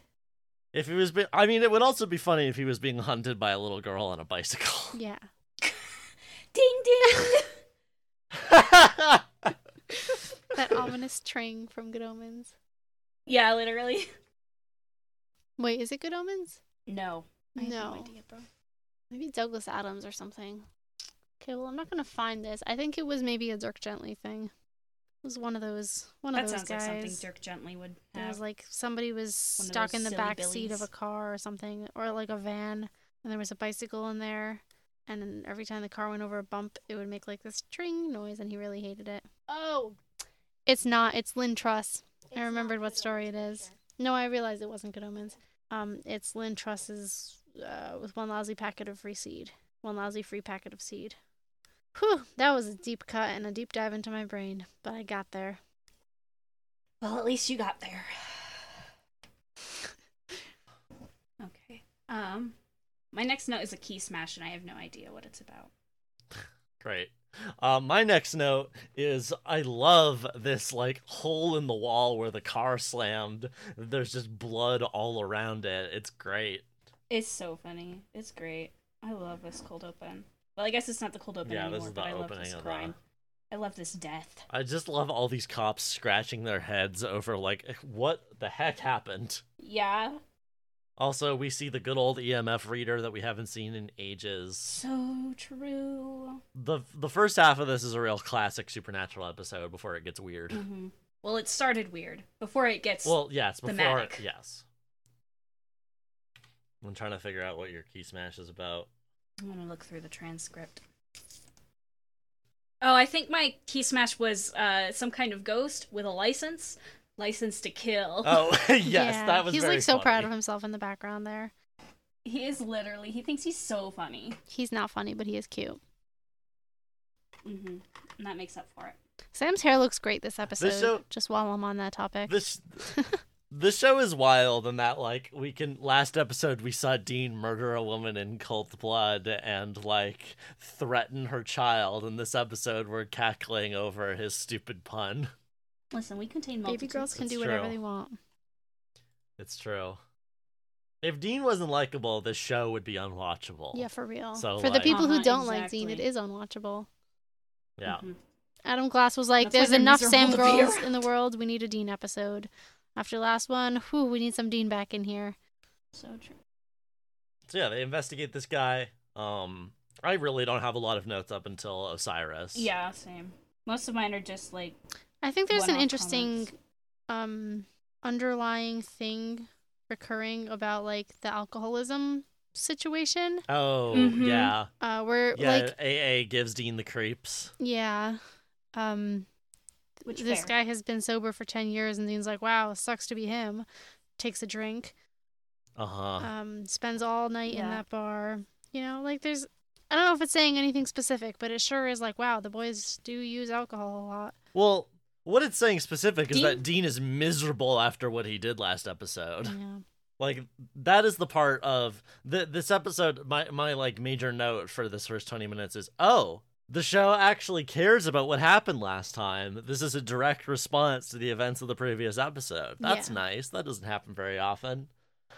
Dean is depressed. Like, Dean is drinking like all the time in this episode, and when he goes to investigate the bar, Sam says, "Are you gonna go to work or to drink?" And he goes, "I don't know yet." yeah.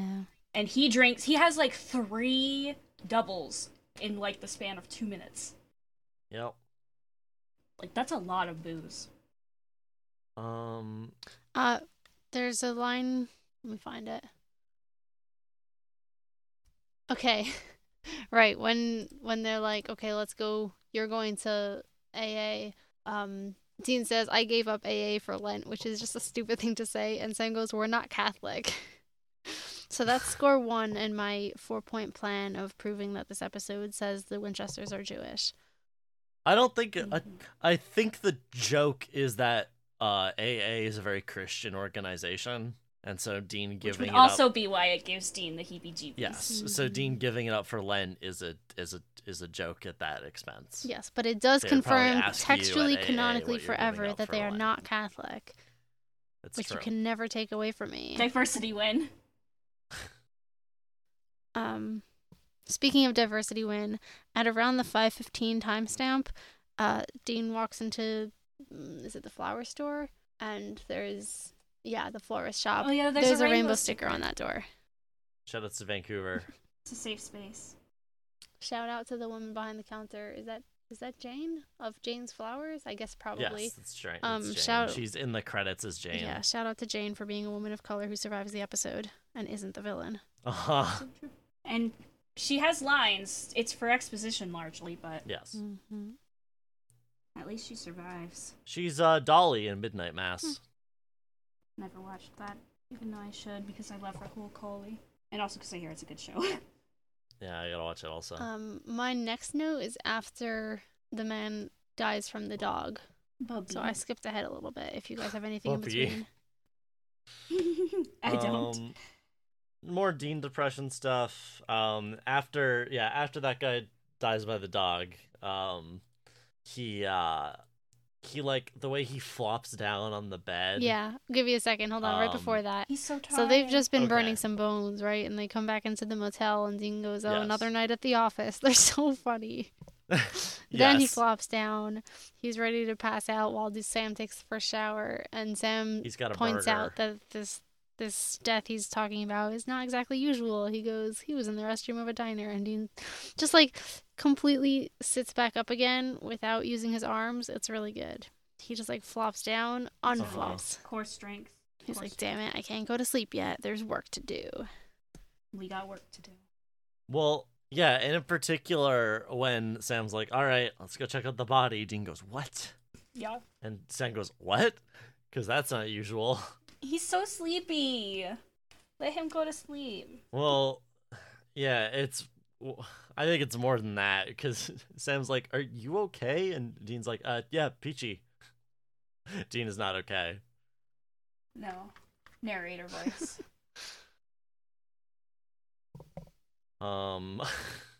So they find the apple farm, Mm-hmm. because of the dirt, which is very Sherlock Holmes. Yeah, for real. It's They read his dumb. monograph on the subject.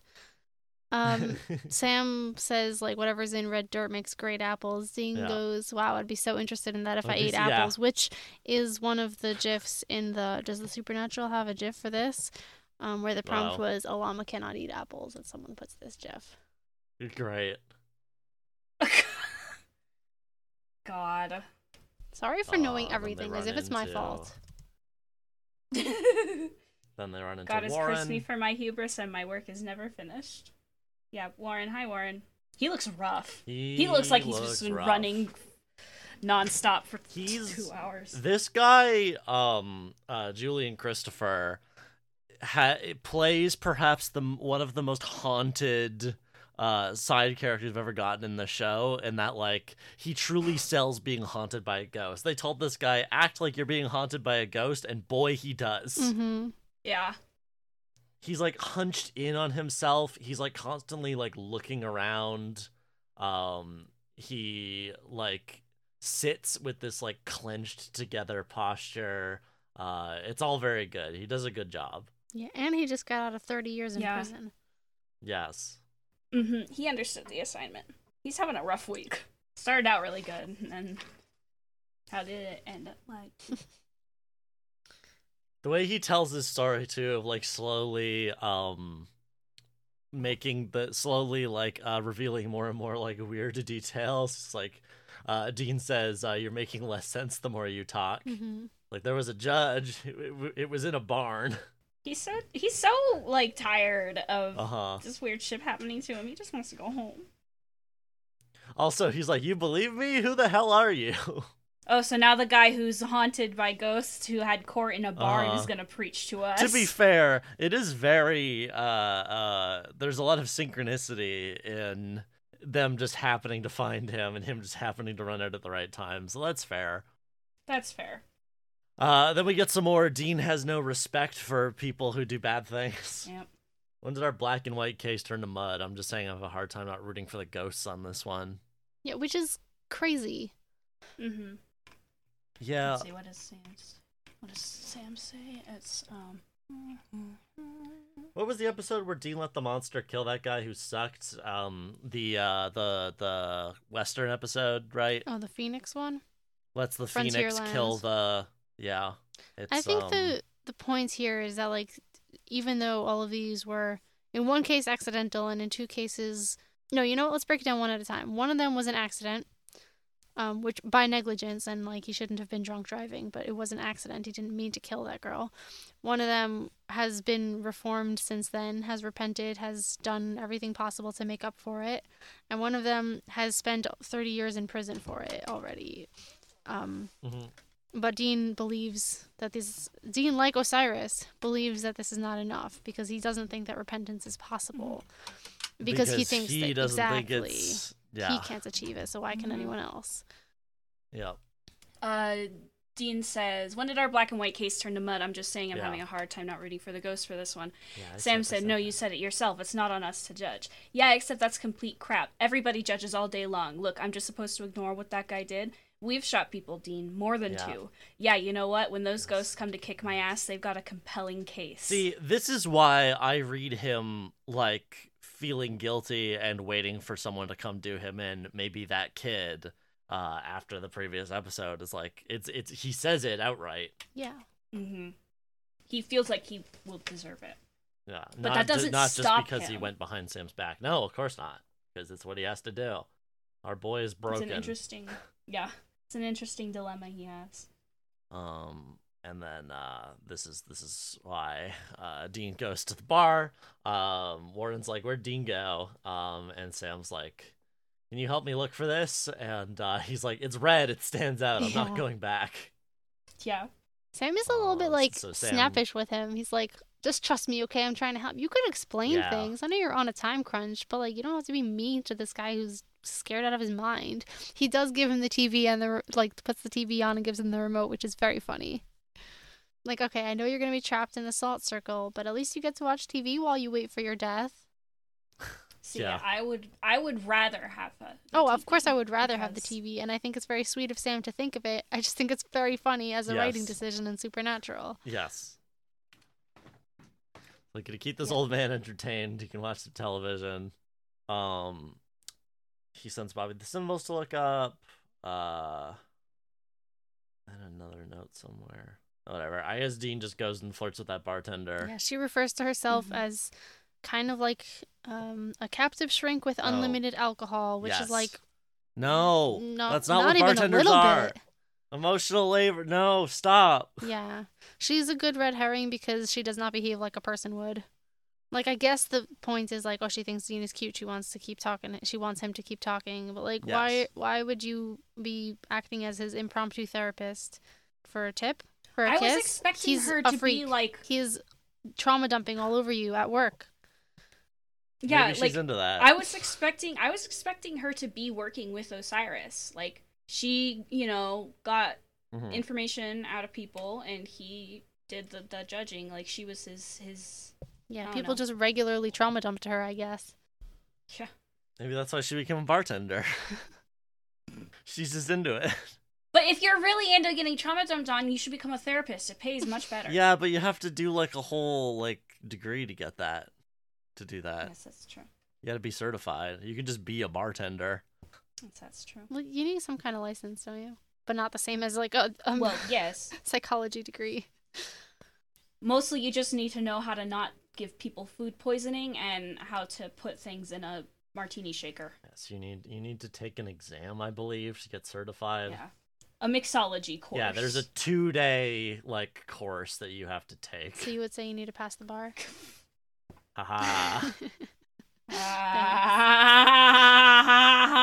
As someone who tends the bartending bar, a bartender. Wait. What? Hmm. Wait a second. What the fuck? What's up?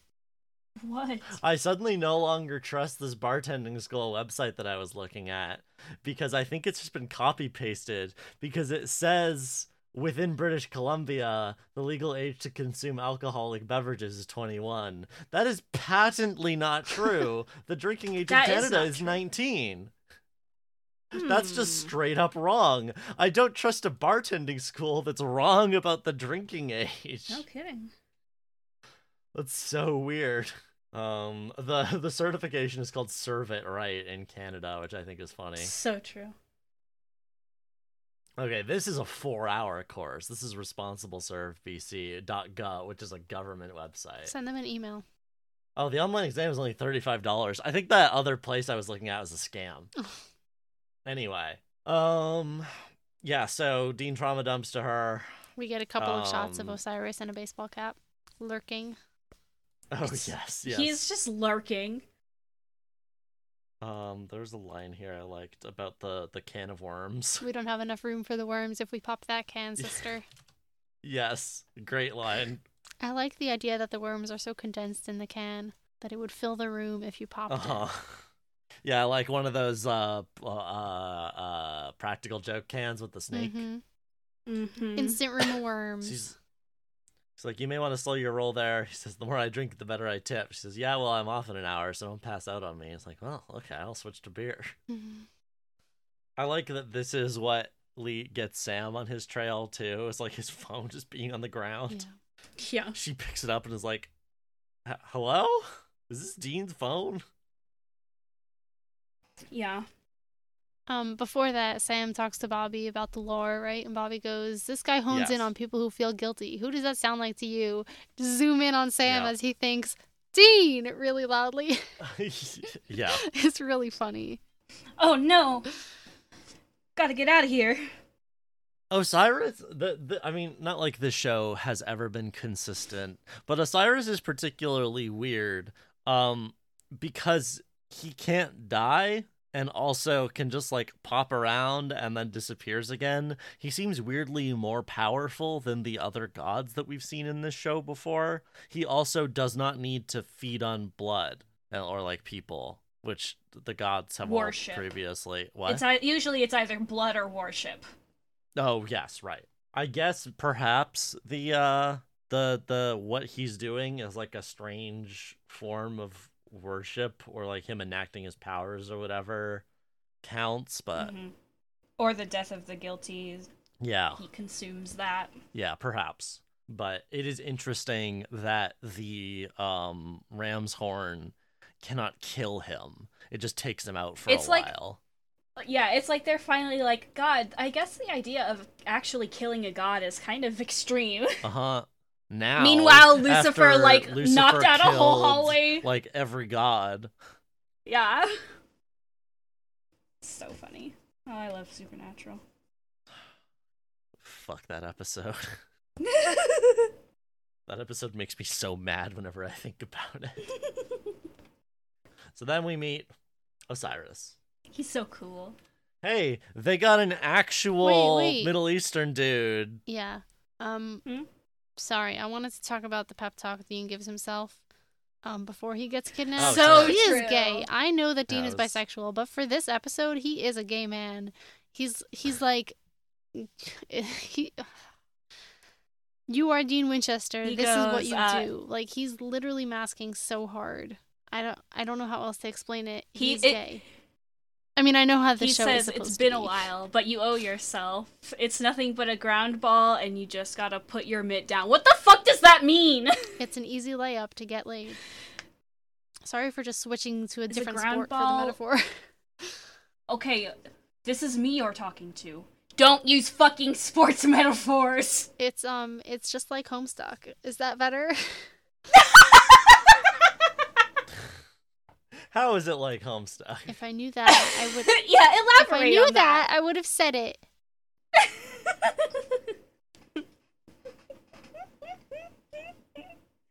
I'm leaving this podcast. I don't feel respected anymore. Okay, having an easy setup for sex is just like Homestuck, because like Homestuck, all you have to do is get started, and the rest of it will take care of itself from there, and you will never have a problem with trying to do it again. No. Okay. You tried. All right. Okay, so anyway, Osiris. Yeah, he's cool. So yeah, they got a brown dude to play a brown dude, which is Yay. great. Shoutouts Yeah, for thank the show God. doing this finally. I mean, they did that also for Kali, but you know, it's not. I'm just I happy think a couple to of see it. the gods and Hammer of the Gods. I Yes. think they were for the most part. Yes, no, I At believe. least I think somewhat all the ethnically gods. accurate. I think they've generally done it okay for the gods. I will say. So I guess it's not that big of a surprise. But Mhm. like they don't do it for monsters ever. So No. but yes, Frontahir is from Pakistan. Or his family is. He may have been born in America. Yes, his family. He's Naeem Tahir's son, who is like another he has worked in television and is also a decently, it seems like he's a decently popular author. Oh, he was the chief executive of the Pakistan National Council of Arts. Cool. Let's see. Yeah, his dad's done some cool stuff. He's done a lot of article writing also, and a book on the prehistory of the people of the Indus Valley. But yeah, we'll talk more about this guy later. But he has been cursed to play like every brown dude like minor character in like various Hollywood films and television shows. Well, if it pays the bills. Yeah. But yes, he rules, he rocks. It looks like he's going to be starring in an upcoming is he going to be in the lead role? I don't know. It's like he will be seen in the upcoming Pakistani movie Amra Yar, but he apparently was Othello in a recent like big Shakespeare production, which is great. I bet he nailed that in 2016, and also he's been in some other stuff. But yeah, I can definitely see him like being Othello because he has a very like stage actor presence in this scene. Yeah. Really good body language, the way he leans back in his chair with like his staff like holding it out in his arm and like resting his cheek on his like fist, has such a like commanding but relaxed air about him.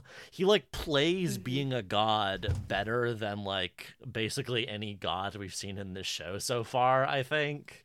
The like kind of charming, like friendly and like reasonable way he talks is also very good, and like not godlike in the traditional sense, but I think his like complete comfortableness in his role here is really well expressed. Just go watch the latter half of this episode. This courtroom scene is like the most fun I've had with this show in a while. Either of you have anything to say here? I've been rambling a bit. He's so fun. I'm trying to Also pull up fun some that Sam gets to particular flex his lines of lawyer his skills. dialogue. Yes, that is Literally. the next thing I was going to talk about if we're moving on, is like Sam coming forward. With his pre-law. Yeah. Also, I love how he's like, "Are you gonna respect his rights or not?" Like, King, this is Yeah, an Egyptian literally. Yes, Oh, his right to an exactly. attorney The American in the, laws of dual in the process. United States Constitution. It's literally just because he admires his chutzpah. You tried. Sorry, that one I didn't have enough sauce on that one. His chutzpah. Oh, Thank you. also the interior of the barn is great because they've got like braziers that are blazing and like big Egyptian statues and like a stone Yeah. table and like a glitzed out throne. And Dean's like, really, Warren? All you and- noticed was the symbols? It's so funny. Well, I'm wondering how much of this is like real and how much is an illusion or like something that is projected via his presence being here. I don't know. Like, does he cart these around with him? Do they just appear where he like claims a place as his domain? I think he's manifesting them, yeah. Yeah. He's also wearing like a black robe with like a golden collar, like a big golden collar, and like his staff is very cool also. Mm-hmm. It's very good. Osiris is the best part of this. Yeah, episode. this is one of the rare times where a like god has been treated with some amount of like visual flair. Mm-hmm.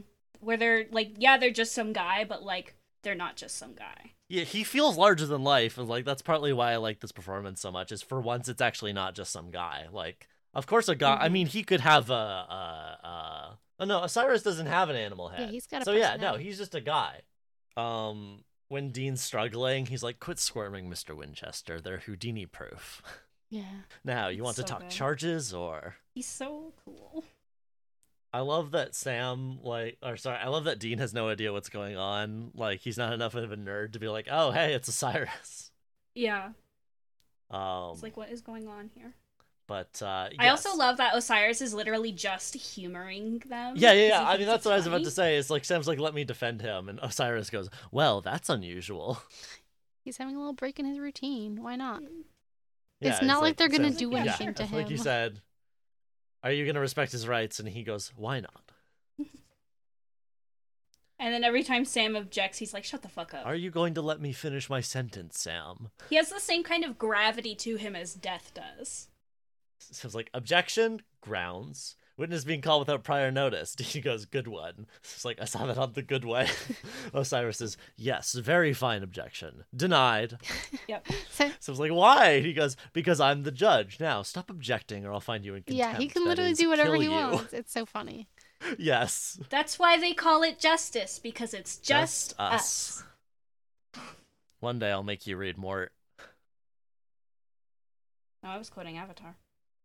Yeah, that's also in Mort. There is no justice, No. just us. Ah. Yes, so he calls Joanna Beth Harville's at the stand, and I clap my hands. Mhm. Joe's here. Hi, Joe. Literally calling up ghosts. Mm-hmm. The writing of this scene is interesting. He's very much leading the witness. Oh, for sure. But They all I are. couldn't- yeah. Isn't it true? That's not how you Yes. phrase questions. Come on. Yes. But it's fine. This is not a real courtroom.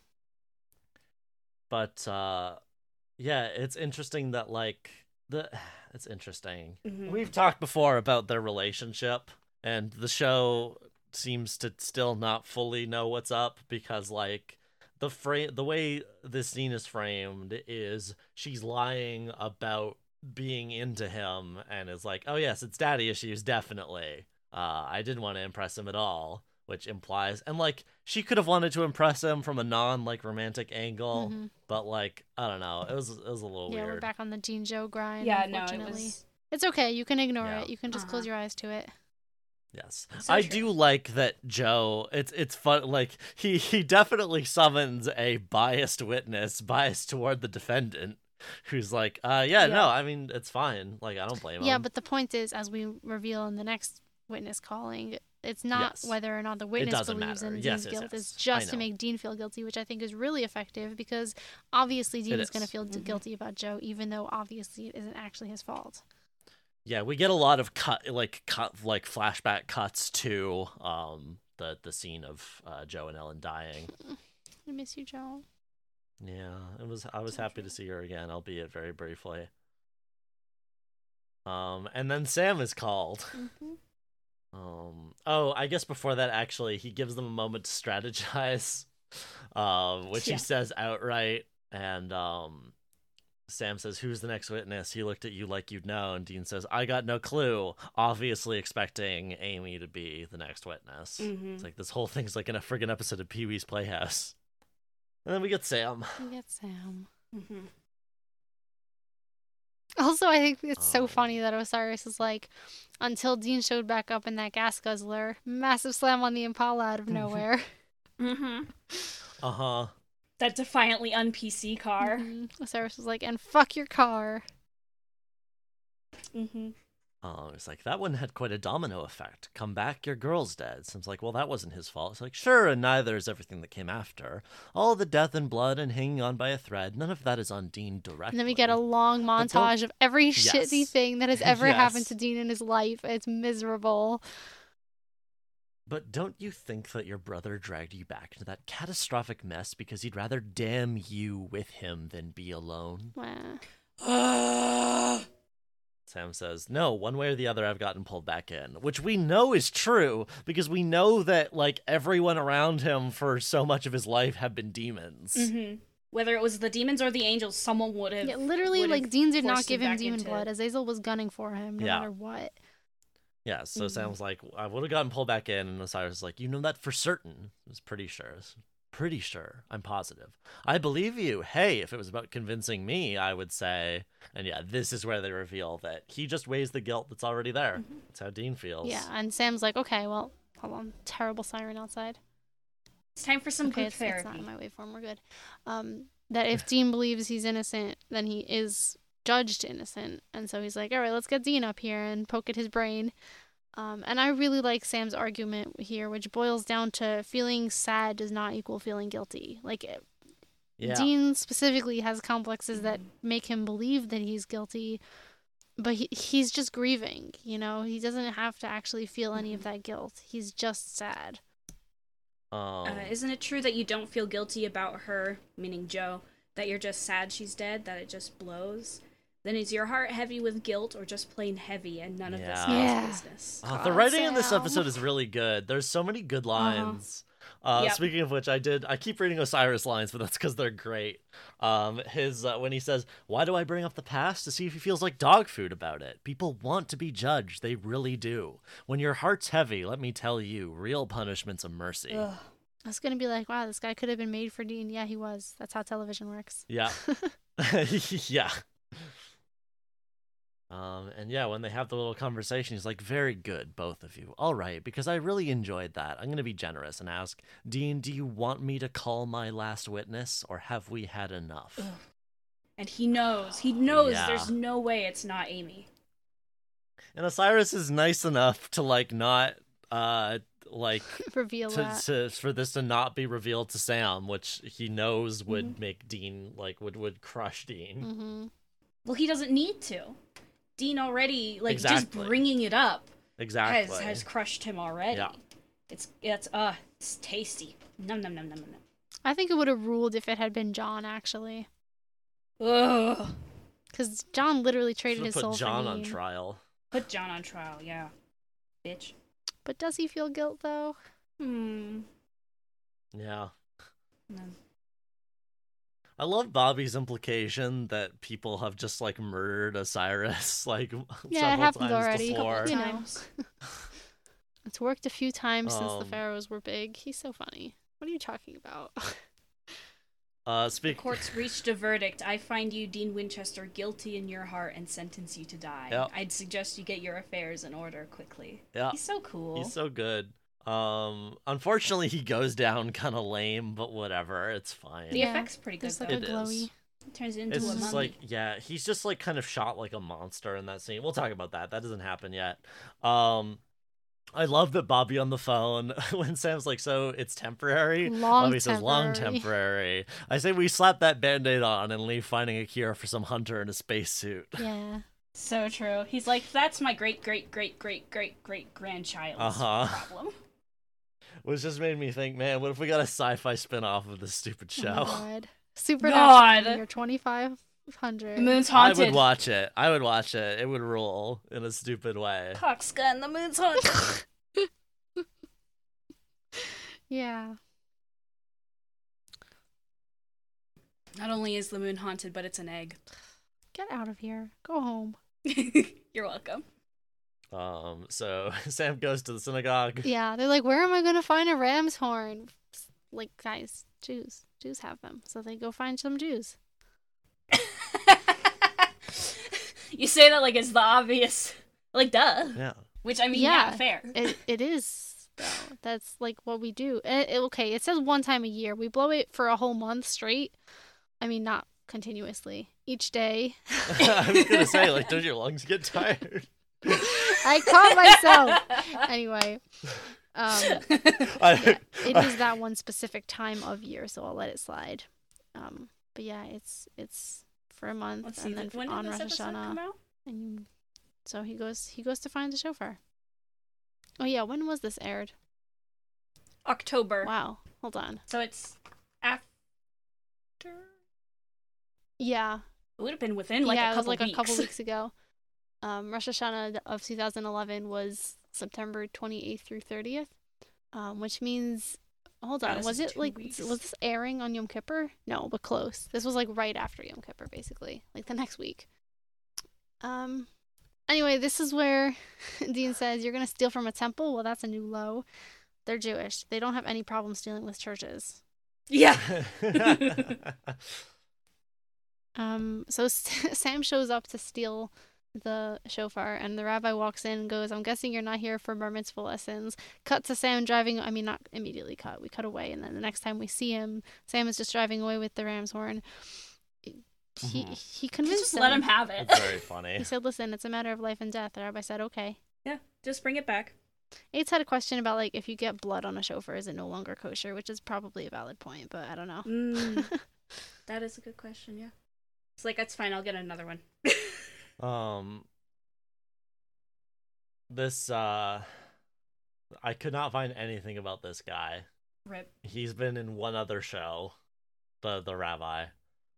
Okay, there doesn't seem to be any rules against getting it covered in blood, so I guess we're good. You know what? It's up to the rabbi to decide. That's one of those things. It's a machlokas in halacha. Okay. Mm-hmm. And then we get this Dean Joe conversation. Yeah. Mm-hmm. It's sad. It's good. He says hunters are never kids. I I never was. was. I didn't even stop to think about it. Mm-hmm. She's like, it's not your fault. It wasn't on you. And he says, no, but I didn't want to do it alone. Who does? God. He was never a kid. He was in the life since he was 4 fucking years old. He was shooting a gun since he was 6. Mm-hmm. Another great line here. Unfortunately, we do the I don't know. Him teasing her is kind of cute. Yeah. But again, Oh, your like, massive how could crush she have a on me? him? He's like, and she's like, huh?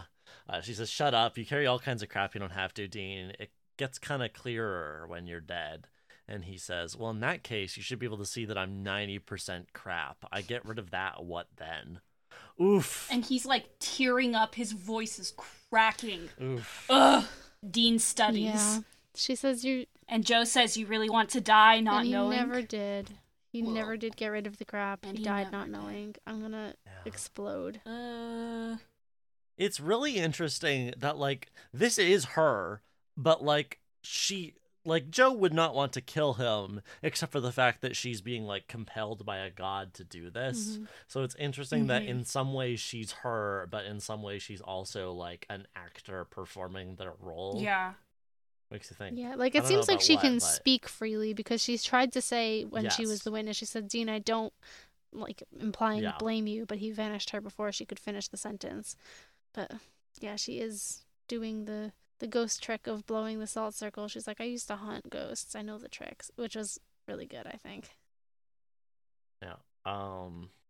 So yeah, we see another guilty person, a woman that Osiris is gonna kill, and then Sam just like comes up behind him and stabs him. Right? Mm-hmm. It happens very fast. He turns into a mummy and dies. Oh, the frost effect on the window is cool. When Joe's Oh, doing yeah. the magic wind. She says, I used to hunt ghosts, Dean. I know the tricks. And she breaks the Yes. window so the wind will blow the sand away. Or the salt. Yeah. Which, you didn't have to do that. You could have just blown him up. Like, the salt protects him from ghosts, not fire. Yeah, but she, after the salt circle breaks, she reaches in and takes the lighter out of his pocket. Oh, that's right. That's right. Yeah. But then Osiris dies, and so before Joe disappears, she just gives him a little cheeks touch. People keep touching Dean's face this season, and it makes me need to lie down. God, he just deserves to have his face touched. I'm cradling him in my palms. Literally so true. And also giving him a really good shake, but both of those things are true. The editing in this scene is really good. The cut between her hand and then so okay, to break this down, there's a shot of her hand on the lighter, and then it cuts to the stove burning. And then it cuts to her looking at him and him looking at her. And then we cut to the episode where she dies, to him looking at her and her looking at him and her hand on the detonator. Mm-hmm. And then back to him looking at the lighter in the present. It's really good. It's just like in there for just a brief moment, and is my favorite kind of flashback of like showing the emotional resonance there and what the characters are thinking about. It's like poetry, it rhymes. Yep. The thing that bothers me about Osiris's death is that the show set up that how he works is he does not go after people directly. It's like the ghosts of their past that do the job. So the fact that he's just like gone after this random woman, like kind of like makes... Well, he's the one who kidnaps them. Like, that's why he's hanging around in the bar. Which is also kind of silly, but yeah, like he wasn't going to kill that woman. He was going to put the her show on trial. didn't show him kidnapping people, I guess is the thing. It's like you could kind of there was just ignore... like the one shadowy hand that grabbed like you could Dean, kind of and ignore was that. I don't know. I would prefer it just if he like sat on his cool throne and had like other beings do his bidding for him, I guess is the thing. Yeah, like if Mia was a a familiar of some kind. Does Osiris have does Osiris have little guys? Little guys? Does he have little guys? Does he have minions? I don't know. That's fine. Once again, I don't know anything about Egyptian folklore or the Egyptian pantheon, except for what I learned in Moon Knight. Yeah. Also a very good show. So yeah, victory. They kill him or Victory is bittersweet. take him out. And we get boys having a nice sunlit conversation by the car. It's like a classic episode for real. It is. Mm-hmm. I like that we start with Sam being like, hey, so was Joe okay? And he's like, no, just regular Joe. Maybe a little happier. Yeah. Mm-hmm. They joke about Sam being a decent lawyer. Or rather, what he says, decent scuzzbag. Yeah. Yeah. Sam says, I'm over one. Sam's like, who was that final witness? And he's like, I don't know. That could be just about anybody dead we know. Yeah. By the way, I mean, I get why Judge Judy put me on trial. I got guilt coming out of my pores, but why'd he skip you? And Sam says, I think I just don't feel guilty anymore. I've spent a lot of time feeling crappy, like my whole life. Dean makes a joke about happy pills because he has problems in the head. Yeah. And Sam says, he just says, hell. I feel like I did a lot of stuff I should have felt bad for, and then I paid a lot of dues and came out the other side, you know? And Dean says, and that worked? I mean, you really feel like your slate's wiped? And Sam says, no, nothing ever gets wiped. I guess I just finally feel like my past is my past and I can move on with my life, you know, hopefully. He literally went to Gehenna. So this is parts 3 and 4 of my Jewish agenda, where it matches with Jewish ideas of like repentance and forgiveness. Gehenna is, or the way I understand it at least, obviously opinions vary. Please don't take my word as the only interpretation, but the way that I understand it, Gehenna is basically Jewish hell, but not like Christian hell. It's more like the ending of the good place. So you go to Gehenna only until your sins are erased by virtue of having been punished for them, and then you can go to heaven afterwards. Sorry for spoiling The Good Place, which is also an extremely Jewish show. So Sam was like, yeah, I went to hell and now I'm okay. Like, I finished. And meanwhile, Dean has not earned forgiveness because he hasn't done teshuvah, which is the repentance process. And step 1 of that is admitting you've done something wrong, and he hasn't done that. Mm-hmm. Oh, Dean. My note for this is Sam is just dissociating so hard he doesn't feel anything. You know how it is. Yeah, I like this for Sam characterization. This is good. Mm-hmm. Also, this is like the most positive note we've left off on the episode on in like years. Yeah. Like, yeah, I kind of feel good, Yeah, and there's no like shoe drop. They just like they drive off into the sunset. Mm-hmm. I also he's coping. Dean's like, you really feel like your slate's wiped, and he says, no, nothing ever gets wiped. Mm-hmm. He can't erase, the wrongs he's done, but he can forgive himself for it. He can move on. Because, like, aside from doing good and trying not to, like, do those bad things anymore, there's nothing else you can really do. You can't make people forgive you. You can't undo bad things. Yeah. I'm just looking at the other Adam Glass episodes, and they've all been kind of mediocre. This one's really good. So, shout-outs to you, Adam Glass. So you figured it out. We'll see about his future episodes, but like he wrote a banger for this one. There's a lot of really good lines and really good moments in this episode. I enjoyed it quite a bit. Mm-hmm. And thematically, it's really good. Yeah, it's an episode actually responding to the previous one thematically, which is rare. Mm-hmm. These 3 episodes bleed right into each other. These 2 episodes and then the last one. 2, 3, 4, you from mean? last week. Yeah. Well, yeah. I mean, all of them kind of bleed into each other at the 1, 2, 3, 4. Even if the cliffhanger at the end of 2 is like doesn't mean anything. Yeah. Okay, we've been in here for a while, and we have a game in 20 minutes. So that we haven't covered. Yes. All right. So, the sad ex-con who gets killed, Warren, played by Julian Christopher, has been minor characters and stuff since the 70s, and has had a major role in The Magician as Jerry Anderson, and he's also Ernie in Upload. Jane the Florist, played by Crystal Balint, who was Grace Walker in Mech X4, a Disney XD show about kids who are mech pilots. And also Dolly in Midnight Mass. And family-friendly Gundam. Yes. More like Power Rangers. And Kiki Keyline and Strawberry Shortcake Berry in The Big City. The detective, the cop that they talk to at the "Welcome to Crazy Town" at the start. Yes, population 1 dead guy. Was played by David Allen Pearson, who was also Gary in Centered Action and Jepham Trost in Dirk Gently. The bartender lady was played by Emily Ullerup, who was Ashley Magnus in Sanctuary, Caitlin Joyce in J-Pod, Eliza in Reese, Astrid Poulsen in Arctic Air, and Brie O'Brien in Chesapeake Shores. Finally, Osiris was played by Ferran Tahir, who, as I said, deserves more leading roles, but is stuck playing every Middle Eastern minor character in every movie. Most famously, he's Nethu in the 90s live-action Jungle Book. He's Brigadier Rashid in Charlie Wilson's War with Tom Hanks, Captain Robau in J.J. Abrams' Star Trek, Frank Ashkani in Dallas, Adwin Kosan in Warehouse 13, President Patel in Elysium, Javed in Escape Plan with Sylvester Stallone, Ali Amin in Jin, General Hakim in Black Ops 3, Captain Nemo in Once Upon a Time, Malik in 12 Monkeys, which is a more major role, Ra's al Ghul in Injustice, and finally he gets a lead role in The Window, which came out last year. So, good for him in that regard. And also he was Othello, but that's theater.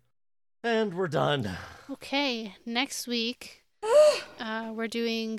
Oh yes. What is this? 5. Shut Up, Dr. Phil, which has. Speaking of Whedon cameos, we will see. I'm very excited for Wyatt to find out. And then Slash Fiction. I don't remember why it's called that. I'm very excited to find out, I guess. Yeah. Join us for that. Until then, things are looking up for us. Don't worry about the guilt we bury deep down inside. It's a sunny day. We're gonna drive off on new adventures.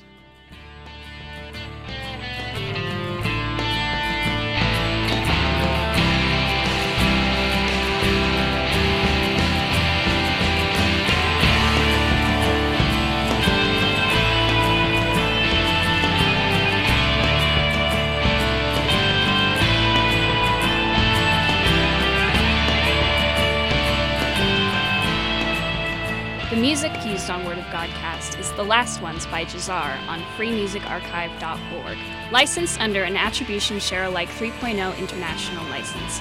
Find the link in the episode description.